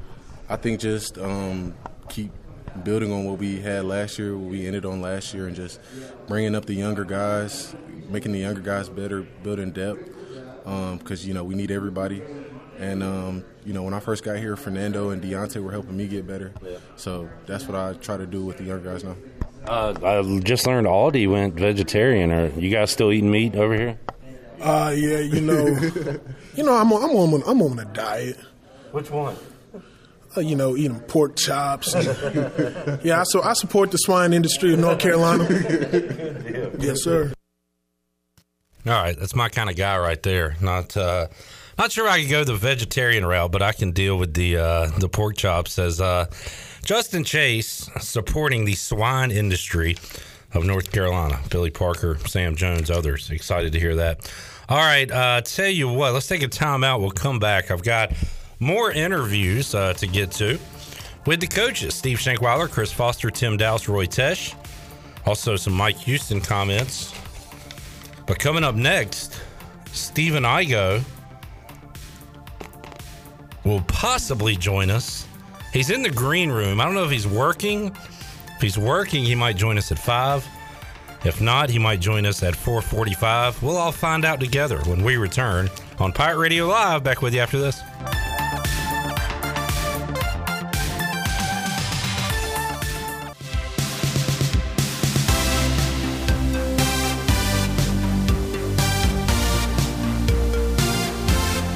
You're listening to Hour 2 of Pirate Radio Live. Save lives, be a hero, and make $1,000 your very first month donating plasma at Grifols Biomat USA. Start now at Biomat USA on 505 South Memorial Drive. A better donor experience and better pay. Now, back to the show. Welcome back. For the latest breaking news, interesting stories, and awesome contests that can make you a winner, be sure to follow Pirate Radio on our social media. On Facebook and Instagram, you can follow us at PR927FM. If you want to follow us on Twitter, it's at FreePR927FM. Join the close to 50,000 followers today. Now let's head back in to PRL. Here's Clip Brock. Back with you on Pirate Radio Live here on a Tuesday. We have turned the Mariners game on in the studio, and that means Stephen Igo is here joining us inside the Pirate Radio studios on a Tuesday edition of Pirate Radio Live. Hello, Stephen. Hey, Clip. Nice looking shirt. Thank you. We got some on the way, right? Yeah. I ordered it. It's on back order. Have you and Chandler's shirt on the way? Wow, you didn't get one for Shirley? Shirley. New intern, I haven't met yet. Jalen. Ellerby. We're all getting shirts. Yeah. I think you first brought this up probably in 2020. So it's taken a little while. I think January 1st, 2020. Mm-hmm. But they're coming. They are. Just I never did set a date. You asked what color I wanted? I forgot. You want black or purple? Well, it's on the way, so we'll see when it gets here. Steven, we are a week and 2 days away from ECU kicking off. Do you feel it? I do. Does it feel like football's here? Yeah, I was just out of the practice field, and it was steamy, by the way. You could see the steam rising off the ground. It was so hot on the turf field. But, you felt I don't want to say tension, but like kind of a nervous energy. I feel like you can kind of feel. I briefly chatted with the coaches, and usually they're in camp they were in that happy-go-lucky mood. Yeah. Today they were in a serious mood. Like it is basically game week, and so you can definitely feel it.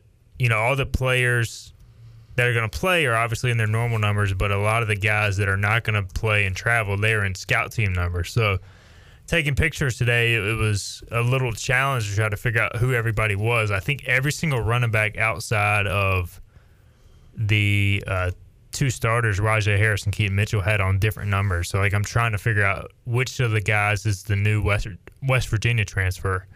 Keaton Mitchell told us a little bit about that guy at Media Day, and I didn't know who he was talking about. So there's a new running back in the RB room? Yeah, walk-on transfer from West Virginia, Lorenzo Dorr, guy who's he's got 1 year of eligibility left, and played special teams, played a little bit of running back, didn't play a whole lot at West Virginia, but he brings you an older guy that's been around, that's been in a college weight training program.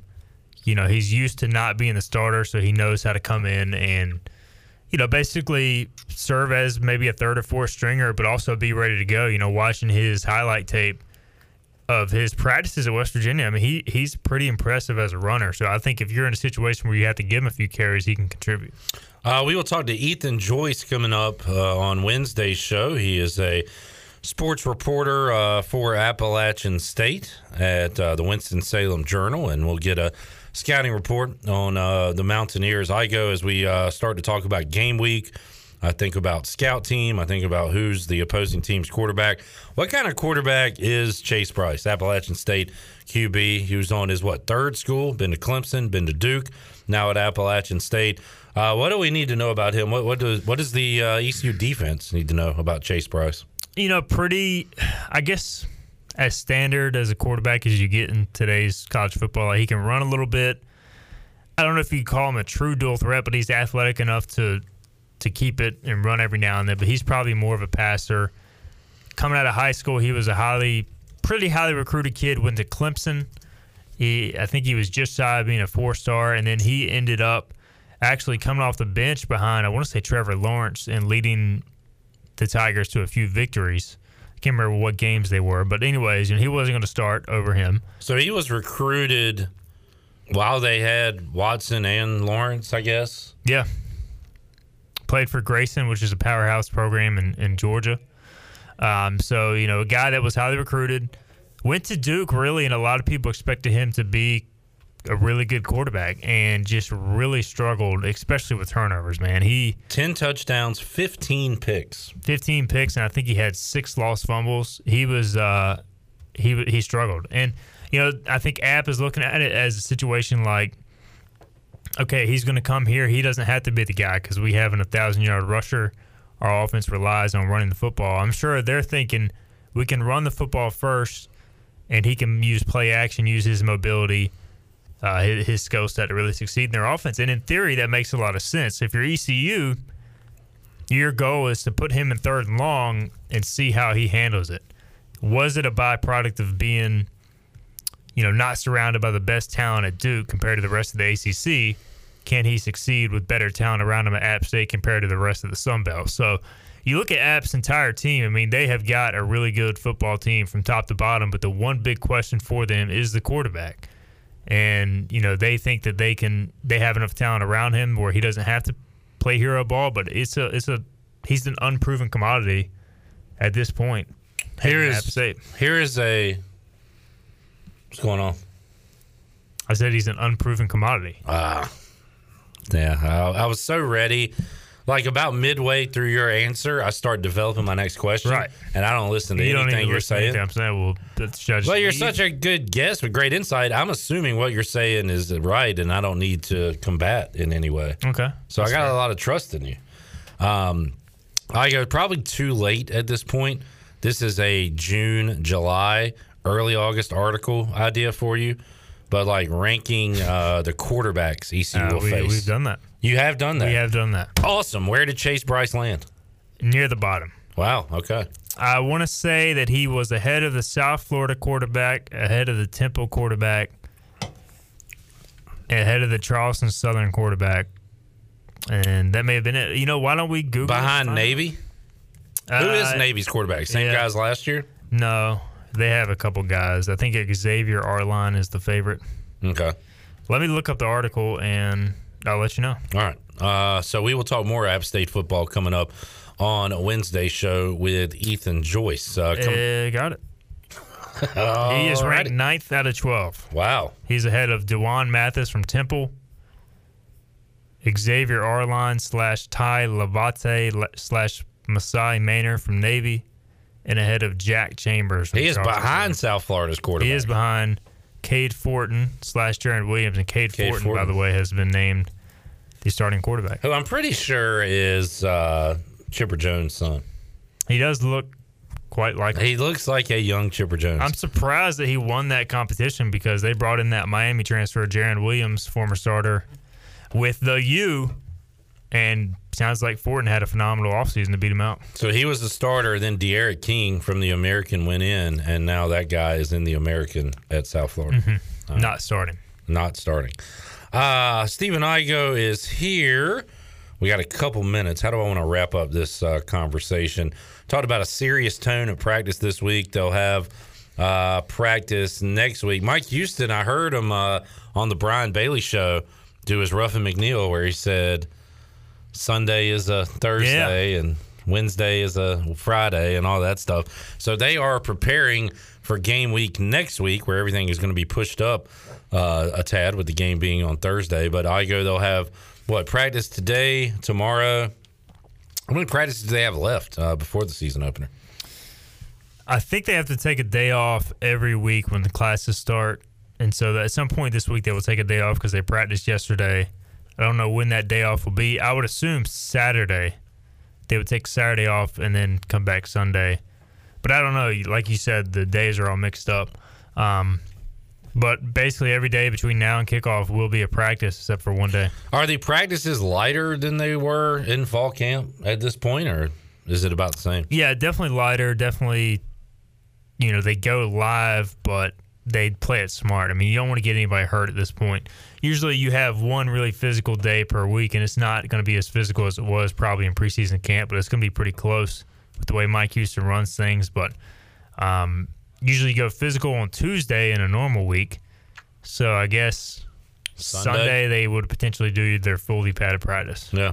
Gearing up for ECU Appalachian State. We'll talk to Stephen Igo live on the Bud Light pregame tailgate on location in Charlotte.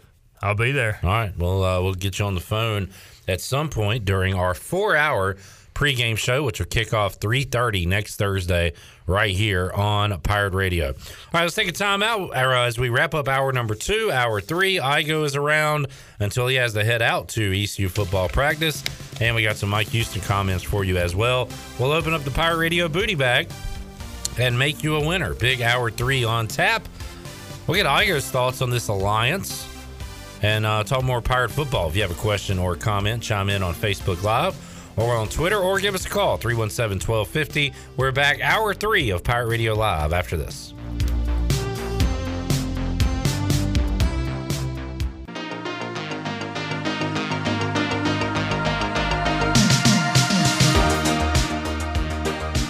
You're listening to Hour 3 of Pirate Radio Live. This hour is brought to you by Carolina Hardscapes. Making memories with your family and friends is what life is all about. If you have a dream of having a backyard patio fireplace, pool walkways, fire pits, or more, then Carolina Hardscapes is the place to call. Get started on your dreams today at Carolina Hardscapes on Fire Tower Road, across from Bostic Sugg Furniture. Now, back to the show. Welcome back. Quality Equipment is your full-service John Deere dealer with 28 locations to serve you.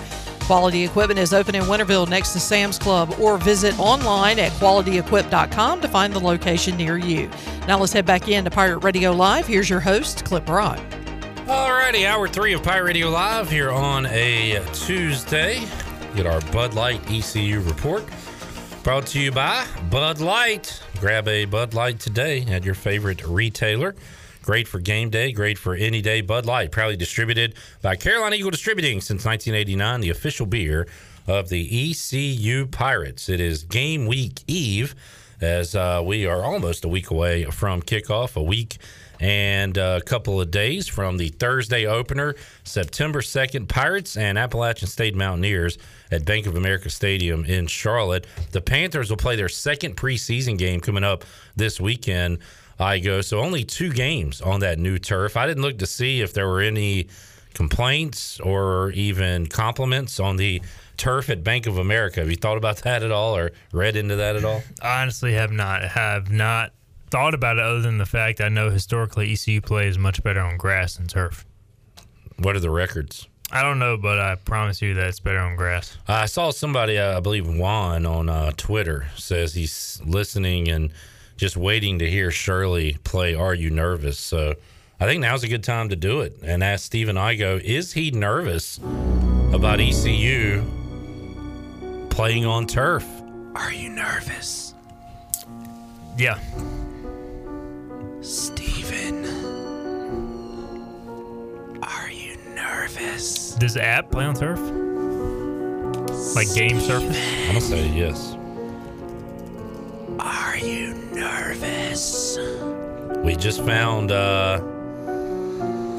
might have just found a key component to the game we have not talked about yet, and that is the turf and Appalachian State at Kidd Brewer Stadium. How do I find out if they play on turf? It should say in that little right-handed box. All right. So the practice fields are turf, surface. Right? Field turf. Oh, I see. Field turf.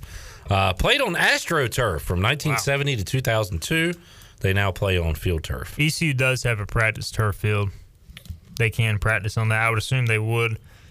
You don't want to do it too much because, I think you want to practice on natural gas. Natural gas. Yeah, you want to practice on that.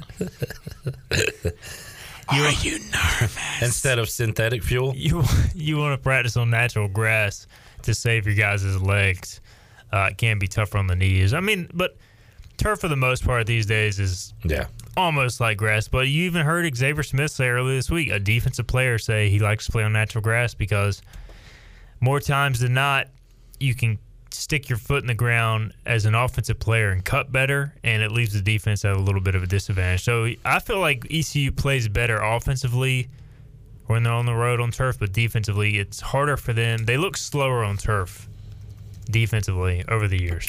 Are you buying in, Igo, to what I'm selling, that this defense is going to not only be better, but be good in 2021, be a factor? I think they have a chance to be good. I want to see certain things take place before I say they're definitely going to be good. What do you want to see? A pass rush? I want to see a pass rush. I want to see safeties be consistent. I think they have as much talent in the safety room this year as they've had since the Van Eskridge days. Like, it's been so long since ECU had a consistent, dependable set of safeties. I think I saw it. I don't know what I was reading on Hoist the Colors, but one of the threads, somebody said this will be the best defensive back group since Van and Emmanuel Davis. Yeah. I guess is Travis Simmons in that era? He was that Tulsa, the team that beat Tulsa. That was Van, Travis Simmons, Emmanuel Davis, and who was the other safety? Dakota Marshall. Dakota Marshall was on that team, but they had somebody else. Was it Leon Best? Maybe. Yeah. It was after Kyle Chase. Yeah. So Leon Best wore one. He did. Yeah, that was good work there, Chan man. Last year, East Carolina gave up 35 points per game. Stephen, what is a good number for them this year? Can they get to 32? Can they get to 30? I think if they get to just under 30 or around 30, that would be a noticeable jump. I mean, they gave up 40 plus in conference action in 19 and lowered that number drastically. So I think that they can make a noticeable jump. I mean, the problem is you're just playing so many good offenses. I mean, App State is really good. South Carolina, I think they can handle if they can handle that rushing attack. The one thing that worries me is the D-line against the running game, because I feel like at times ECU does over-pursue because they're so aggressive against the run on play action. So if they can limit that and not get burned or beat too much on play action, which I think App is going to try to do a lot of, I think they've got a chance to really contain Appalachian for the most part. What are the elite teams allowing per game in college football in 2020, 2021? Well, Cincinnati allowing just under 17 points per game, 16.8. Alabama, 19.4 against some really good SEC offenses. Clemson, 20 points a game. So look, that's still a really good number, but in this day of college football, you give up 28 points a game, you're in a lot of games, and you're winning a lot of football games. I mean, NC State had a good year last year. They gave up 29 a game. Yeah, I mean, if you give up anything in the 20s, I think you're happy with that, especially based on what we've seen in past years. I mean, if you told Blake Harrell that they would average 30 points a game giving up, I don't know if he'd be happy. I feel like the expectations within the program defensively are pretty high. You know, they're not going to come out and say we expect to be dominant defensively or own games defensively, but I almost feel like the way the demeanor of the coaching staff, they feel like they got a chance to be really good defensively. I think they're optimistic based on what they've seen. The secondary is the thing that I think has made the biggest jump, and pass rush is important. Like, I feel like football so much these days, you have to be able to rush the passer, you have to be able to cover. I mean, the linebackers are important, but the game is so much more passing the football and playing in space. So, like, it's very hard to be a dominant linebacker. So you almost have to have either a dominant secondary or a dominant pass rush to have a really good defense. Will ECU have a dominant secondary? I don't know, but I like Jaquan McMillan. Juwan Powell has looked phenomenal in both scrimmages I've seen. Like, he just looks like a totally different player. You know, both your starting safeties last year are going to be backups to begin the season in Dorso and Saba. So, I mean, that kind of speaks to the level of growth you've seen in the secondary. While I'm looking at these stats, I go an ugly number for East Carolina in 2020. Pirates giving up 201 yards per game on the ground. Now, that is better than Bowling Green, who gave up 310 rushing yards a game in 2020. So it could be worse, but that number has to be a lot better. That starts up front with your defensive line, which when you look at the position groups on this 2021 ECU football team, the most questions lie on that D-line. Correct? Yeah, I mean, there's no doubt. You have talent, you've got size, but those guys have to go out and execute. And, you know, they just really struggled last year to contain the run. They also had some misfits at the linebacker spot, which I think second year in the scheme will really help them. The Sam linebacker, like Jairo Wilson, Gerard Stringer, whoever's playing there, has to be more consistent in fitting the run. They just got to be more consistent. And, you know, the way they do play defense, where it's more of an attacking defensive front than read and react, you will give up a big run every now and then, but they can't give up the gash runs they did allow at times last year. Now, it was still an improvement over 19. 19, they just got mauled in the running game. You know, last year they did show some ability to get into the backfield, make some TFLs, get off the field every now and then, but they do have to be more consistent. But, you know, you would expect that with basically an entire brand new defensive line last year. Yeah, Pirates allowing 207 yards a game in 2019, and the Pirate defense, I think, showed an uptick in 2020, and now with a full offseason with Blake Harrell. It's important to remember the 19 season was skewed by William & Mary and Gardner Webb. You take out those two games, and it was horrendous. Yeah. Which is why there was a coordinator change. Last year, too, like, I don't know how many yards Navy had against ECU. I don't recall, but, like, they actually played pretty decent against Navy's rushing attack. I mean, it was, you know, that's the thing is, like, we thought it was a good showing. Talking to the coaching staff, they expected it to be even better based on their knowledge of the option. And Navy did some things in that game where they're just such a good coaching staff. They pretty much adjusted and went to a play they hadn't ran all year based on how defenses or ECU was playing it. And by the time ECU figured it out, it was too late. Here's the one that got away, right? Yep. Georgia State. The play action in that game, man, they killed ECU early. Cornelius Brown. And they also hit some big runs late. So they got to be 247 rushing yards for Georgia State. And that's Georgia State plays some similar styles that App State does, and they're coached by an offensive line coach, which App State is. So there is some similarities there. So I think we'll be able to know a lot in the opener how much improvement ECU's made. And I didn't want to be like, as a creature of the moment, the sky was falling after that game. Dude, that was one of my lowest points in following ECU football. Like, I probably had lower in the Scotty era. And what was the spread for the next game, ECU South Florida? I was thinking about that today. Do we have the Phil Steele? If Chandler could go grab the Phil Steele from Ellerby's room. Everybody's talking about how big the spread is for App State and how it worries them, but I want to know what the spread was for South Florida and what the spread was for App State or for SMU. Keep talking. Bless you. Thanks for picking me up there. That spread is dropping, by the way. I've seen it at 10 now. It's going to get inside double digits by the time we kick off.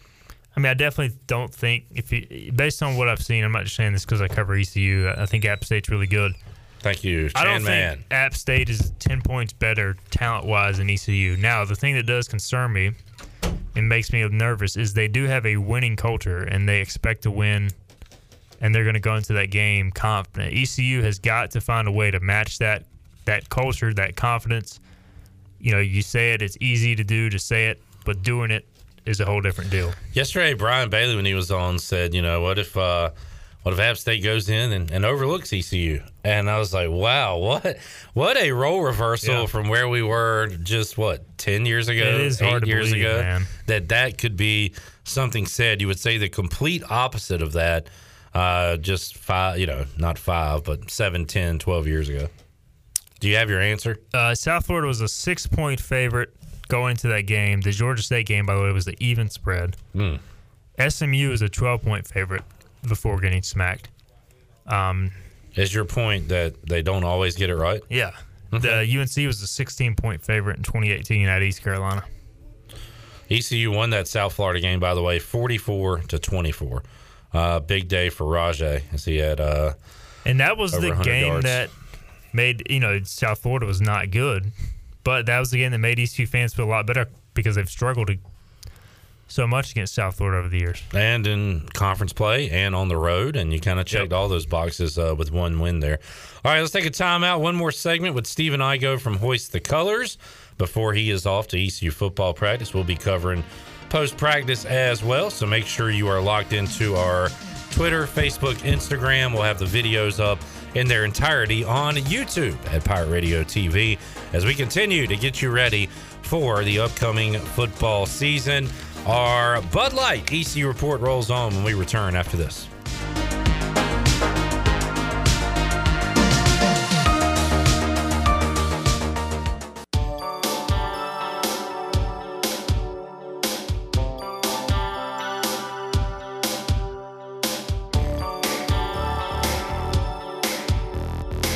You're listening to Hour 3 of Pirate Radio Live. This hour is brought to you by Carolina Hardscapes. Making memories with your family and friends is what life is all about. If you have a dream of having a backyard patio fireplace, pool walkways, fire pits, or more, then Carolina Hardscapes is the place to call. Get started on your dreams today at Carolina Hardscapes on Fire Tower Road, across from Bostic Sugg Furniture. Now, back to the show. Welcome back. Making memories with your family and friends is what life is all about. And if you have a dream of having a backyard patio fireplace, a pool walkway, fire pits, or more, then Carolina Hardscapes is the place to call at 364-1201. Or you can stop by the Carolina Hardscapes Outdoor Showroom on Fire Tower Road across from Bostic Sugg Furniture. Get started on your dreams today at Carolina Hardscapes. Now let's head back in to PRL. Here's Clip Brock. Back with you. One more segment with Stephen Igo from Hoist the Colors. New VIP chat up from Monday on HTC and a lot of other great stuff. Igo covering football and getting you ready for the season. Stephen, a name to watch. You know more about this than I do, but a name I've heard quite a bit, read quite a bit. You've talked about him. And it might be tough to find a spot. You said this is a great safety group, but Tegan Wilk, his name keeps coming up. Will he be a player for the Pirates in 2021? I think he'll definitely have a role somewhere. I mean, that's the thing. How do you work all these guys in? Warren Saba, Tegan Wilk, Sean Dorso. Just based off the limited availability we have, Tegan, for me, is one of the surest tacklers on the team. Every time I've seen him approach a ball carrier, he's getting them on the ground this offseason. Big hitter. Has noticeably gotten stronger. Not the fastest safety in the world, but almost like a he's kind of more of a Sam skill set wise than like a safety who's going to cover a lot of ground, but he also has good natural instincts, so he can play the safety spot. So I think he's definitely got a very bright future in this defense. I think after DJ Ford is gone, he could potentially step into a full-time role, but I think he definitely will have a role, and he's a perfect special teams player. I just would love to identify a breakout guy before it happens, because you're always asked about it. All right, who's Elijah Morris this year? A guy we hadn't heard of. Who's the Nate Harvey of this team? And it's impossible to say because we didn't know who those guys were really before they became breakout stars. So even the coaches didn't know who Elijah Morris was. They were calling him by his number, right? Which he had a bad number too, 60, and he changed it to a cool defensive lineman number. How about linebacker position? There's so many knowns there, and Miles Berry I think has turned into a known just because his name's been mentioned a lot. But I don't know. I know you were excited about Eric Doctor coming into the program. Is he a player? He's wearing 44. Zeke Bigger, maybe make some special teams plays for the Pirates. I think he's a guy that they're still trying to figure out kind of exactly where he fits because he's 245, 250 pounds. Like he almost looks like a defensive end playing stand-up linebacker, but I mean he's probably good against the run due to that size. I think him and Taylor Jackson have a role in the coming years. Taylor Jackson's another guy at inside linebacker that's young, quick, experienced. From last year, got his feet wet that I think has a chance. And Jacoby Simpson, I was looking at him today. He's a JUCO kid they brought in. Sophomore. He's out right now with an injury, but he'll be back soon. He was standing off to the sideline today, and that dude he's built too. So I just feel like they're 2 and 3 deep across the board. And what it does, Clip, is it creates the opportunity for a guy like Jackson and Doctor and Simpson to play special teams and go all out on special teams and build your depth that way. We've got the Pirate Radio Podcast Players Lounge edition coming up at 6 o'clock, and that reminded me of DJ Ford yesterday when we was talking about special teams. Said he was asked he wants to be on special teams, and I think you'll have a nice mix of starters and backups depending on how Coach Houston, Coach Dallas wants to do it. But with all the depth they've created, you got a ton of options there, and we talked about this with Tim Dallas, but at the linebacker and safety and corner position. Linebackers, safety, corners, receivers, those are the guys that are going to play a lot on special teams and running backs as well. So I think you've got tremendous depth at most of those spots, and there's a role for all those people. You know, Coach Houston said it's going to be tough to whittle it down to 72 guys to travel with, and it really is because in years past it hasn't been that tough because your starting safety has been your best special teams player or whatever, and now you want to utilize maybe your second or third team guy. Like Taylor Jackson, he to me is the ideal special teams guy. Demetrius Mooney's the ideal special teams guy, and both those guys are basically third stringers on paper. And so how do you work all those guys into the travel roster? I would love to be a fly on the wall for those conversations. We had our spring darling at receiver, Kerry King, wearing the 17 like Terry, scary Kerry. He's been out with a wrist injury. Oh, man. Well, that kind of gets to my point. I feel like we haven't had a fall camp darling at receiver. It's been Snead, CJ, Omatosho, and... Is that by design? Are they trying to hide somebody for... I kind of like it because now I don't have way too high of expectations for somebody going into the season. But we know, somebody from this group is going to emerge this season. Receiver. Yeah. I mean, you're going to have... Who's the best candidates in your opinion? Savage? I know you like him. I like both those guys on the screen right now. Jari Patterson and Tyler Savage. I mean, basically Tyler Snead told me the other day, he was like, Jari Patterson is still figuring out the offense, but when he gets the ball in his hands, he's electric. He can make things happen. So, you know, the problem is how do you get him on the field? Yeah. Because he's backing up Tyler Snead, and he doesn't really know the offense right now as far as what all he needs to do. But Savage is a guy just talking with people that I think can make an impact. I mean, he's a big receiver. Sounds like Tajee Hudson's really come on strong the last week or so. With a couple guys out, just Cam Burnett has missed some time. So interested to see how it's going to play out because I do feel like after the top three receivers, like there's just a lot of unknown there. To be sure, we've seen Hatfield make plays. But to be sure, one of those other guys emerges. Like they can't just roll with 4 receivers the whole game. Yeah, and at the tight end position, we're kind of excited. All right, big battle here, all these new faces. And Shane Calhoun apparently has just kind of kept his spot, right, as the top tight end, which I'm happy about that too. Remember we were talking about the guy from Virginia Tech going into that game, Boone, was it? Yep. The tight end, the all-world. He's going to line up everywhere and kill ECU. Pounds. And then he didn't do anything. I was kind of scared we were going to do that with Ryan Jones going into the year. And you know what? I wonder if they are trying to keep some things under wraps with guys we don't know about that will be making an impact 9 days from now against App State. You know, I talked with Latrell Scott at Media Day, and he basically said Ryan Jones over the last week has come on strong, and he's going to be the number 2 tight end. Now, I think you'll see Aaron Jarman and Zach Bird both play, but he made it pretty clear that Jones has that ability, and he's really starting to put it together to where he's got a chance to make an impact. So I think you're going to see 3 tight ends a lot: Calhoun, Jones, Jarman. I think Bird will get in some looks. I mean, I saw 2 tight end sets multiple times in the most recent scrimmage. I've seen 3 tight end sets, so they're going to do some different things, and really looking forward to just seeing how they incorporate those guys. Stephen Igo, Hoist the Colors, joining us, about to head off to ECU football practice as the Pirates getting an afternoon practice in. I guess that's the schedule for the season, Igo. The game week practices are going to be late afternoon.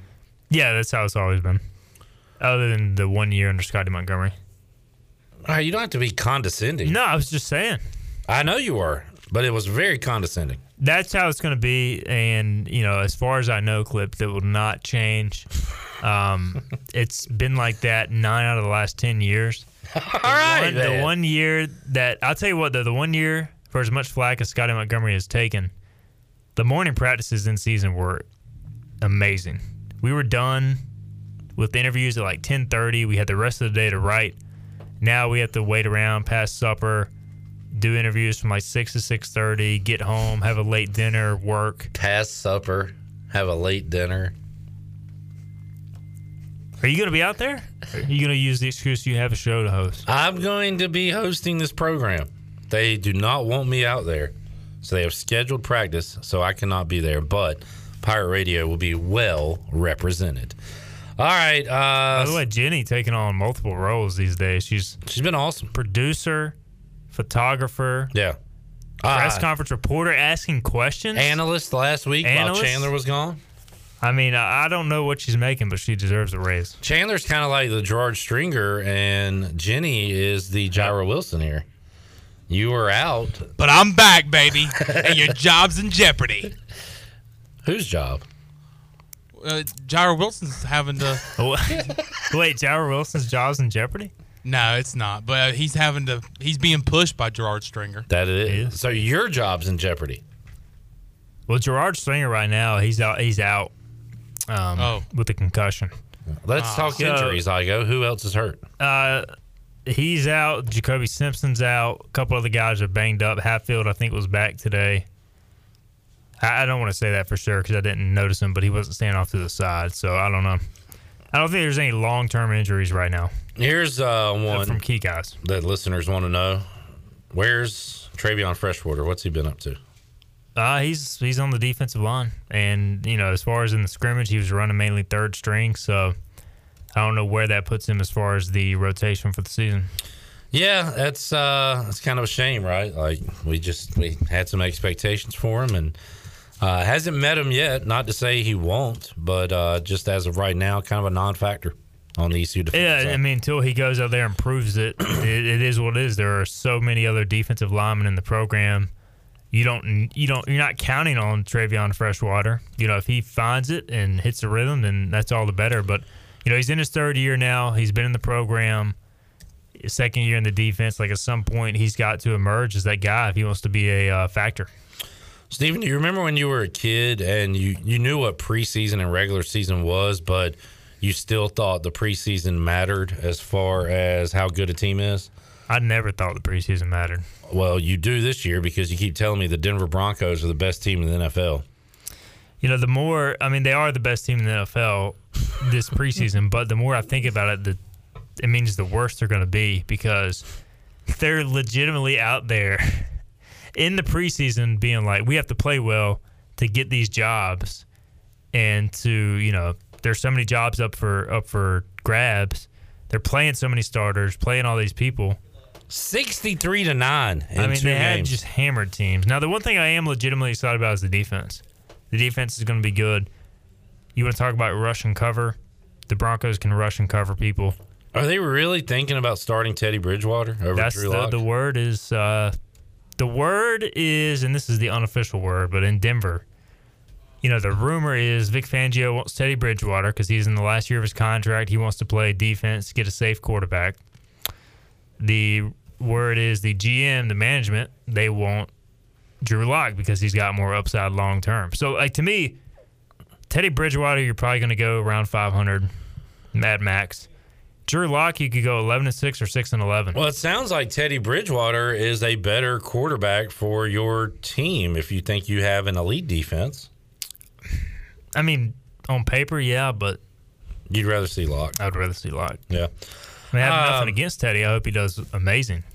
But I'm just not excited about Teddy Bridgewater. This is really strange. Every AFC team but Jacksonville has a plus differential, point differential. Every NFC team has minus. That just looks weird, right? So the NFC is going to be garbage this year. I mean, if you look at the NFC East looks just like it should. Yep. Washington's 1-1. Every other team has not won a game. This is a sign of things to come.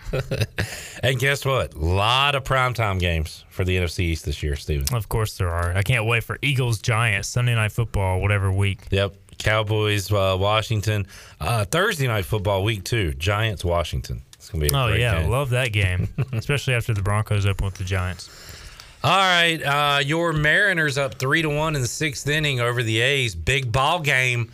Because if the Mariners win, they will cut the A's lead in the wild card to 1 game and get closer to the Red Sox, which is who they're chasing right now, right? That is correct. And they have 7 more games remaining with the A's after this. They have a 3-game series against the Red Sox in Seattle. The Mariners they aren't very good, but they keep finding ways to win close games. And every time I say they're dead, they'll get embarrassed. They lost to Houston a combined score 34-3, and then they come back and win the series finale in extra innings. And then they come back last night and rally in the 9th to beat the A's. So they just keep finding ways to win close games, and they keep getting blown out. So their run differential is historically poor for a contending team. So I hope they make the playoffs just so all the baseball prognosticators freak out about it. Minus 60 in the run differential right now. Been really good at home. 2 games under 500. On the road. That is your 2021 Mariners. All right. Anything else going on, Igo? How's Slater Igo doing? Slater Igo is good. Got a lot of people coming to visit, checking them out. Yeah, I mean, I've thought about that, but I want to give y'all time, and I want to go when he can do something. Yeah, right now you basically just hold him and look at him and pass him on. So I mean, I would say wait until he's picking up a bat. And ready that and when you can say, "What's up?" Oh, yeah. Did you tell him I said, what's that? I did not. Son of a bitch. I want to go when you can say, hey, that's Mr. Clip. Can you say Mr. Clip? And be like, Mr. Clip? And be like, oh, that's so cute. He'll probably be too scared to talk. Why? I don't know. He just seems like he's going to be a shy kid. You can't judge that from. I'm just messing. No, you're not. You really think that. I don't know. And you can't judge that. I think actually he's pretty. He's pretty alert, so I think he's going to be a boisterous child. Well, I mean, I think you'd rather have a shy kid. I think so. I don't want him running around starting rampages. Yeah. What kind of kid were you? I think I was pretty tame. And your brother was the. He was wild, but we were both wild. I just remember we grew up playing football in the hallway. My dad would get on his knees to make it even, and we would be standing up. Great times. And we marked up the hallway. Yeah. Played some basketball too, but it was good times. Let's do that next time we hang out. That works. All right, sounds good. Let's take we'll see how I go. We need to take a timeout. We need to make somebody a winner, though, Shirley Rhodes, and open up the Pirate Radio Booty Bag. Booty, booty, booty, booty, booty everywhere. Booty, booty, booty, booty, booty everywhere. 317-1250 is the number. Shirley, we gave away a car wash yesterday. What do you want to give away today? I'm going to give away a Hungry Pirate, courtesy of Chico's. Oh, man, that sounds good right about now. A hungry pirate. What caller are you looking for? Caller number 10. All right, caller 10, 317-1250 is the winner. We're back with you on Pirate Radio Live after this.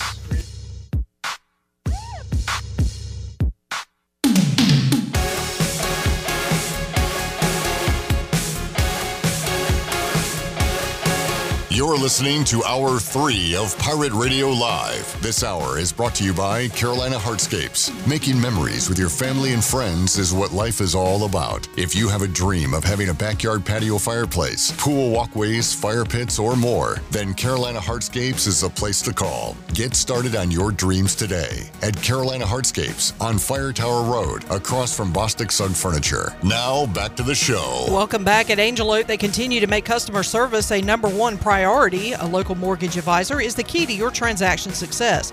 The combination of their local team's experience and Angel Oak's wide offerings of products from standard, conventional, government, and portfolio loans has something for every financial situation. For more information, call Talbot Green, Joanne Weir, or Wanda Hager at 751-2060. And congratulations to Alan Meekins of Washington. Picked up a hungry pirate courtesy of Chico's. Grab your amigos and head to Chico's. Enjoy your favorites like shrimp tacos, steak and chicken fajitas, burritos, enchiladas, ACP, and more. Plus, ice-cold cervezas and Chico's famous margaritas are always available. For Mexican food and fun, it's got to be Chico's. Now let's head back in to PRL. Here's Clip Brock. All right, let's continue on our ECU Bud Light report, brought to you by Bud Light. And Shirley, let's hear from Coach Shank. Had a good chat with Steve Shankweiler Saturday at ECU Football Media Day. Talked about this current team, Shank's career, and more. And let's hear that right now. Coach, we talked to so many of your former players over the years. Most recently, Phoenix Evans came by the Pirate Radio studios, and everybody's got a good Shank story. But how do you relate to the players today, and how have you been able to do that throughout your whole career? Well, or do you relate to the players? Yeah, maybe you might need to ask them. I think, and I appreciate Phoenix. He's such a good person.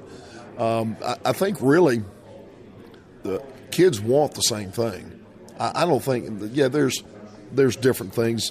This generation's this or this but the reality is they all want to be coached hard. They all want a chance to succeed. And they all want somebody to believe in them. And how you filter that to them may change over time, but the core values of coaching or teaching and students or players, that remains the same. They all want to be successful, and if they trust you, then you can coach them pretty much the way you always have. Bailey Malovic certainly put on some weight. How about the O-line as a whole? How did they get with Big John and get bigger? I think just being out of COVID, that's, we went last year, obviously we didn't, the second week of March on, we didn't really have a weight program. And what's interesting is as kids mature, the freshman, sophomore, junior, that period of time there where that maturation takes place, if all of a sudden you don't have it, it's not like you or me just taking a few weeks off. What they have to do on the football field, there's a drastic drop when you can't continuously train. And, and every school went through it. It wasn't just East Carolina. But I think we are certainly, we're a much bigger, tougher football team right now than we've been since we've been here. How's Noah Henderson coming along as he returns? Yeah, it's day by day. He's got some limitations right now, but he went through the whole scrimmage today, and he did okay. He's going to play a lot. He's going to play in every game, and how far he takes it kind of depends on how. He hadn't played in almost 2 years, and the last time he played, I guess it would have been the Tulsa game 2 years ago. So there's been a lot of time that he's going to have to make up, but he's got a lot of natural talent. He's a great kid. He's grown up a lot. He's very much more mature now, as they all are 2 years later. But I have high expectations for him. Finally, Coach, how deeper are you right now than you were when you stepped back in the door here at ECU? Oh, wow. Clip, those were good kids, and but it's not even close. You know, we've got almost 2 deep that we could put on the field that have lettered, have started. You know, we've got one kid that started 12 games last year for us, and right now he's second team. You know, and playing better than he did last year. But we've just been able to develop kids kind of like we did in the past. We've had some time now to develop some guys that and they are still young. We've only got 3 seniors in the offensive line. So it's still a work in progress, obviously, but they've made great strides. They bought into what we're teaching, and you know they'll be a solid group. All right, Steve Shankweiler there, ECU offensive line coach, who's pretty open about what he's got and doesn't got, and seems to be excited about what the Pirates have at the O-line position this year, and that is really, you know, excluding a Noah Henderson at 100%, a Fernando Fry, who started all those games last year that he was talking about. So Avery Jones has moved to center. You've got Bailey Malovic bigger and stronger on the outside at the tackle position, and the Pirates looking to maybe have that as a strength of their team in 2021. That remains to be seen. The guys running behind that O-line will be in Chris Foster's room. He's the running backs coach at East Carolina, and I was able to catch up with Coach Foster on Saturday. Well, Coach, you got some studs to work with in your room. Coming in from day one, what was your take on what you had in your running back room, and how do you feel about it right now? I knew what I had coming in. Like I say, I recruited both of them guys, so I knew what type of guys they was. Like I say, I know they're great players, but even better men. And so, you know, getting here and having a chance to be able to work with them has been truly a blessing because, I mean, one thing about them guys are hungry to get better each and every day. And so I'm thankful for this opportunity to, like I say, to continue to be a part of their journey. Rajay and Keaton look like they have the 1A, 1B spot on the depth chart, but Pop and Maceo are pushing those guys. How are the guys behind the starting 2 looking right now? You know, they improved. Like you talked about, Maceo showed some flashes this camp, but also Pop, you know, coming as a true freshman, have definitely stepped it up. You know, the hard part is as a freshman is that, you know, just the learning piece. You know, they play a whole lot slower. So, you know, you're like, man, is he really talented? But once you get him, you know, after a couple of days or a week or so, you know, I look at, you know, an improvement from day to day and also week to week. And so, you know, Pop definitely improved from last scrimmage to this scrimmage.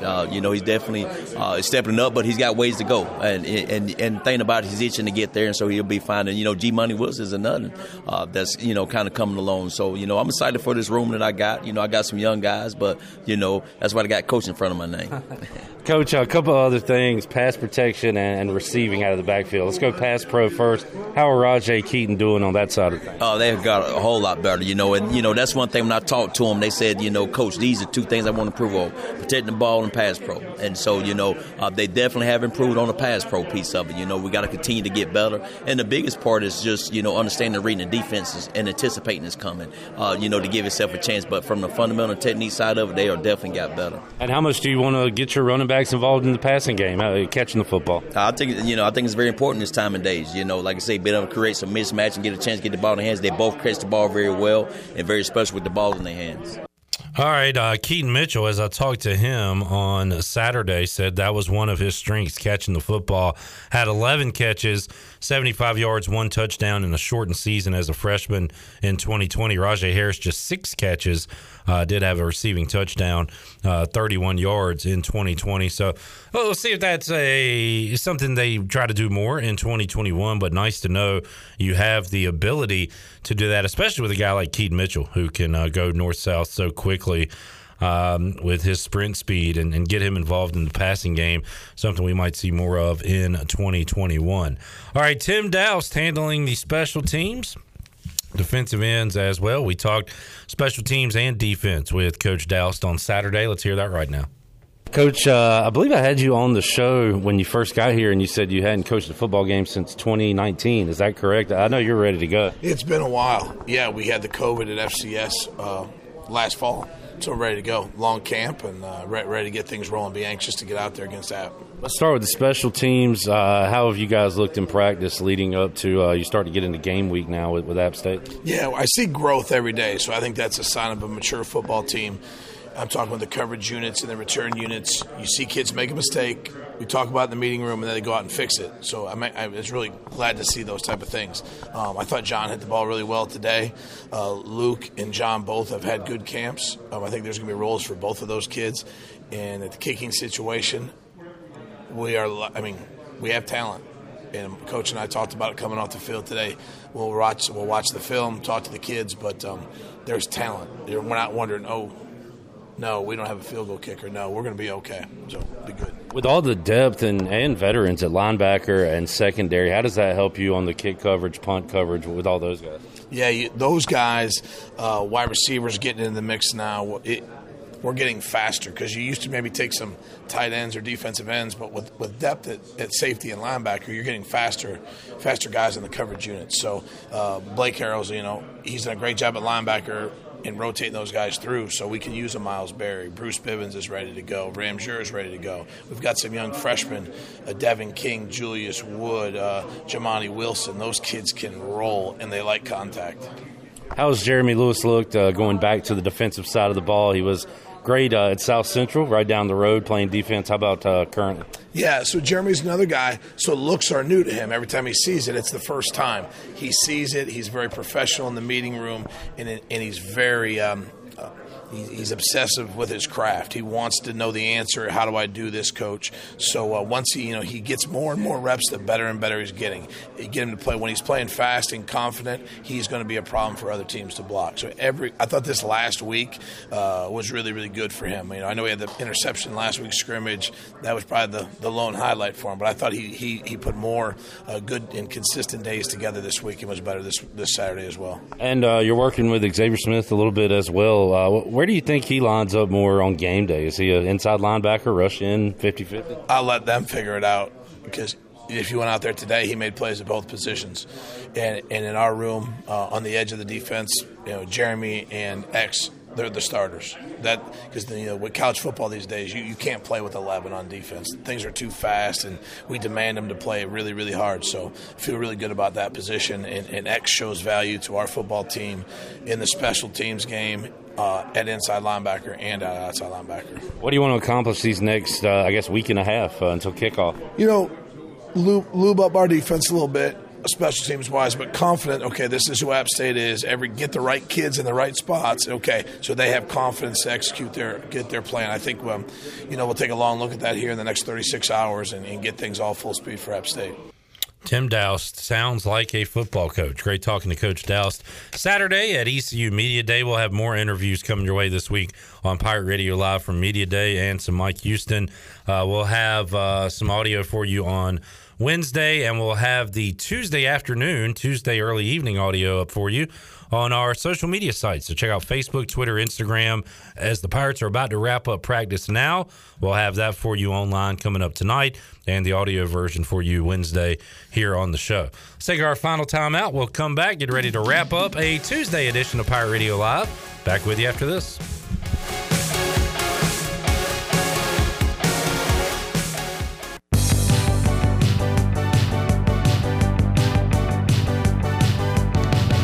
You're listening to Hour 3 of Pirate Radio Live. This hour is brought to you by Carolina Hardscapes. Making memories with your family and friends is what life is all about. If you have a dream of having a backyard patio fireplace, pool walkways, fire pits, or more, then Carolina Hardscapes is the place to call. Get started on your dreams today at Carolina Hardscapes on Fire Tower Road, across from Bostic Sugg Furniture. Now, back to the show. Welcome back. Taking a look at your stock market report. It was a good day. The Dow was up 30 at 35,366. NASDAQ was ahead 44 at 15,357. And the S&P was up 6 at 4,486. And that is a look at your stock market report brought to you by Wells Fargo. For a personal look into investing, call Wells Fargo Advisors today at 756-6900 in Greenville. Wells Fargo Advisors, LLC, member SIPC. Now let's head back in to PRL. Here's Clip Baron. All right, if you're tuned into our live edition coming up in 1 minute, we've got our Players Lounge edition of the Pirate Radio podcast, interviews with all the Pirate players from Monday's edition of Pirate Radio Live. So we got that on the way. We got a big Wednesday edition of PRL on tap for you coming up 3 o'clock Wednesday afternoon. Shirley Rhodes, Chandler Honeycutt, myself, Bryce Williams, Jeff Charles, Ethan Joyce. We'll talk some App State football, Mully, and comments from Mike Houston as the Pirates just getting off the practice fields. Mike Houston talking to the media now. We'll have those comments for you on our social media sites in minutes, and we'll have it for you audio-wise coming up Wednesday afternoon. Thanks for tuning in today, folks. We'll see you Wednesday at 3 for an all-new edition of Pirate Radio Live. Thanks for listening to Pirate Radio Live, an exclusive presentation of the voice of the Pirate Nation.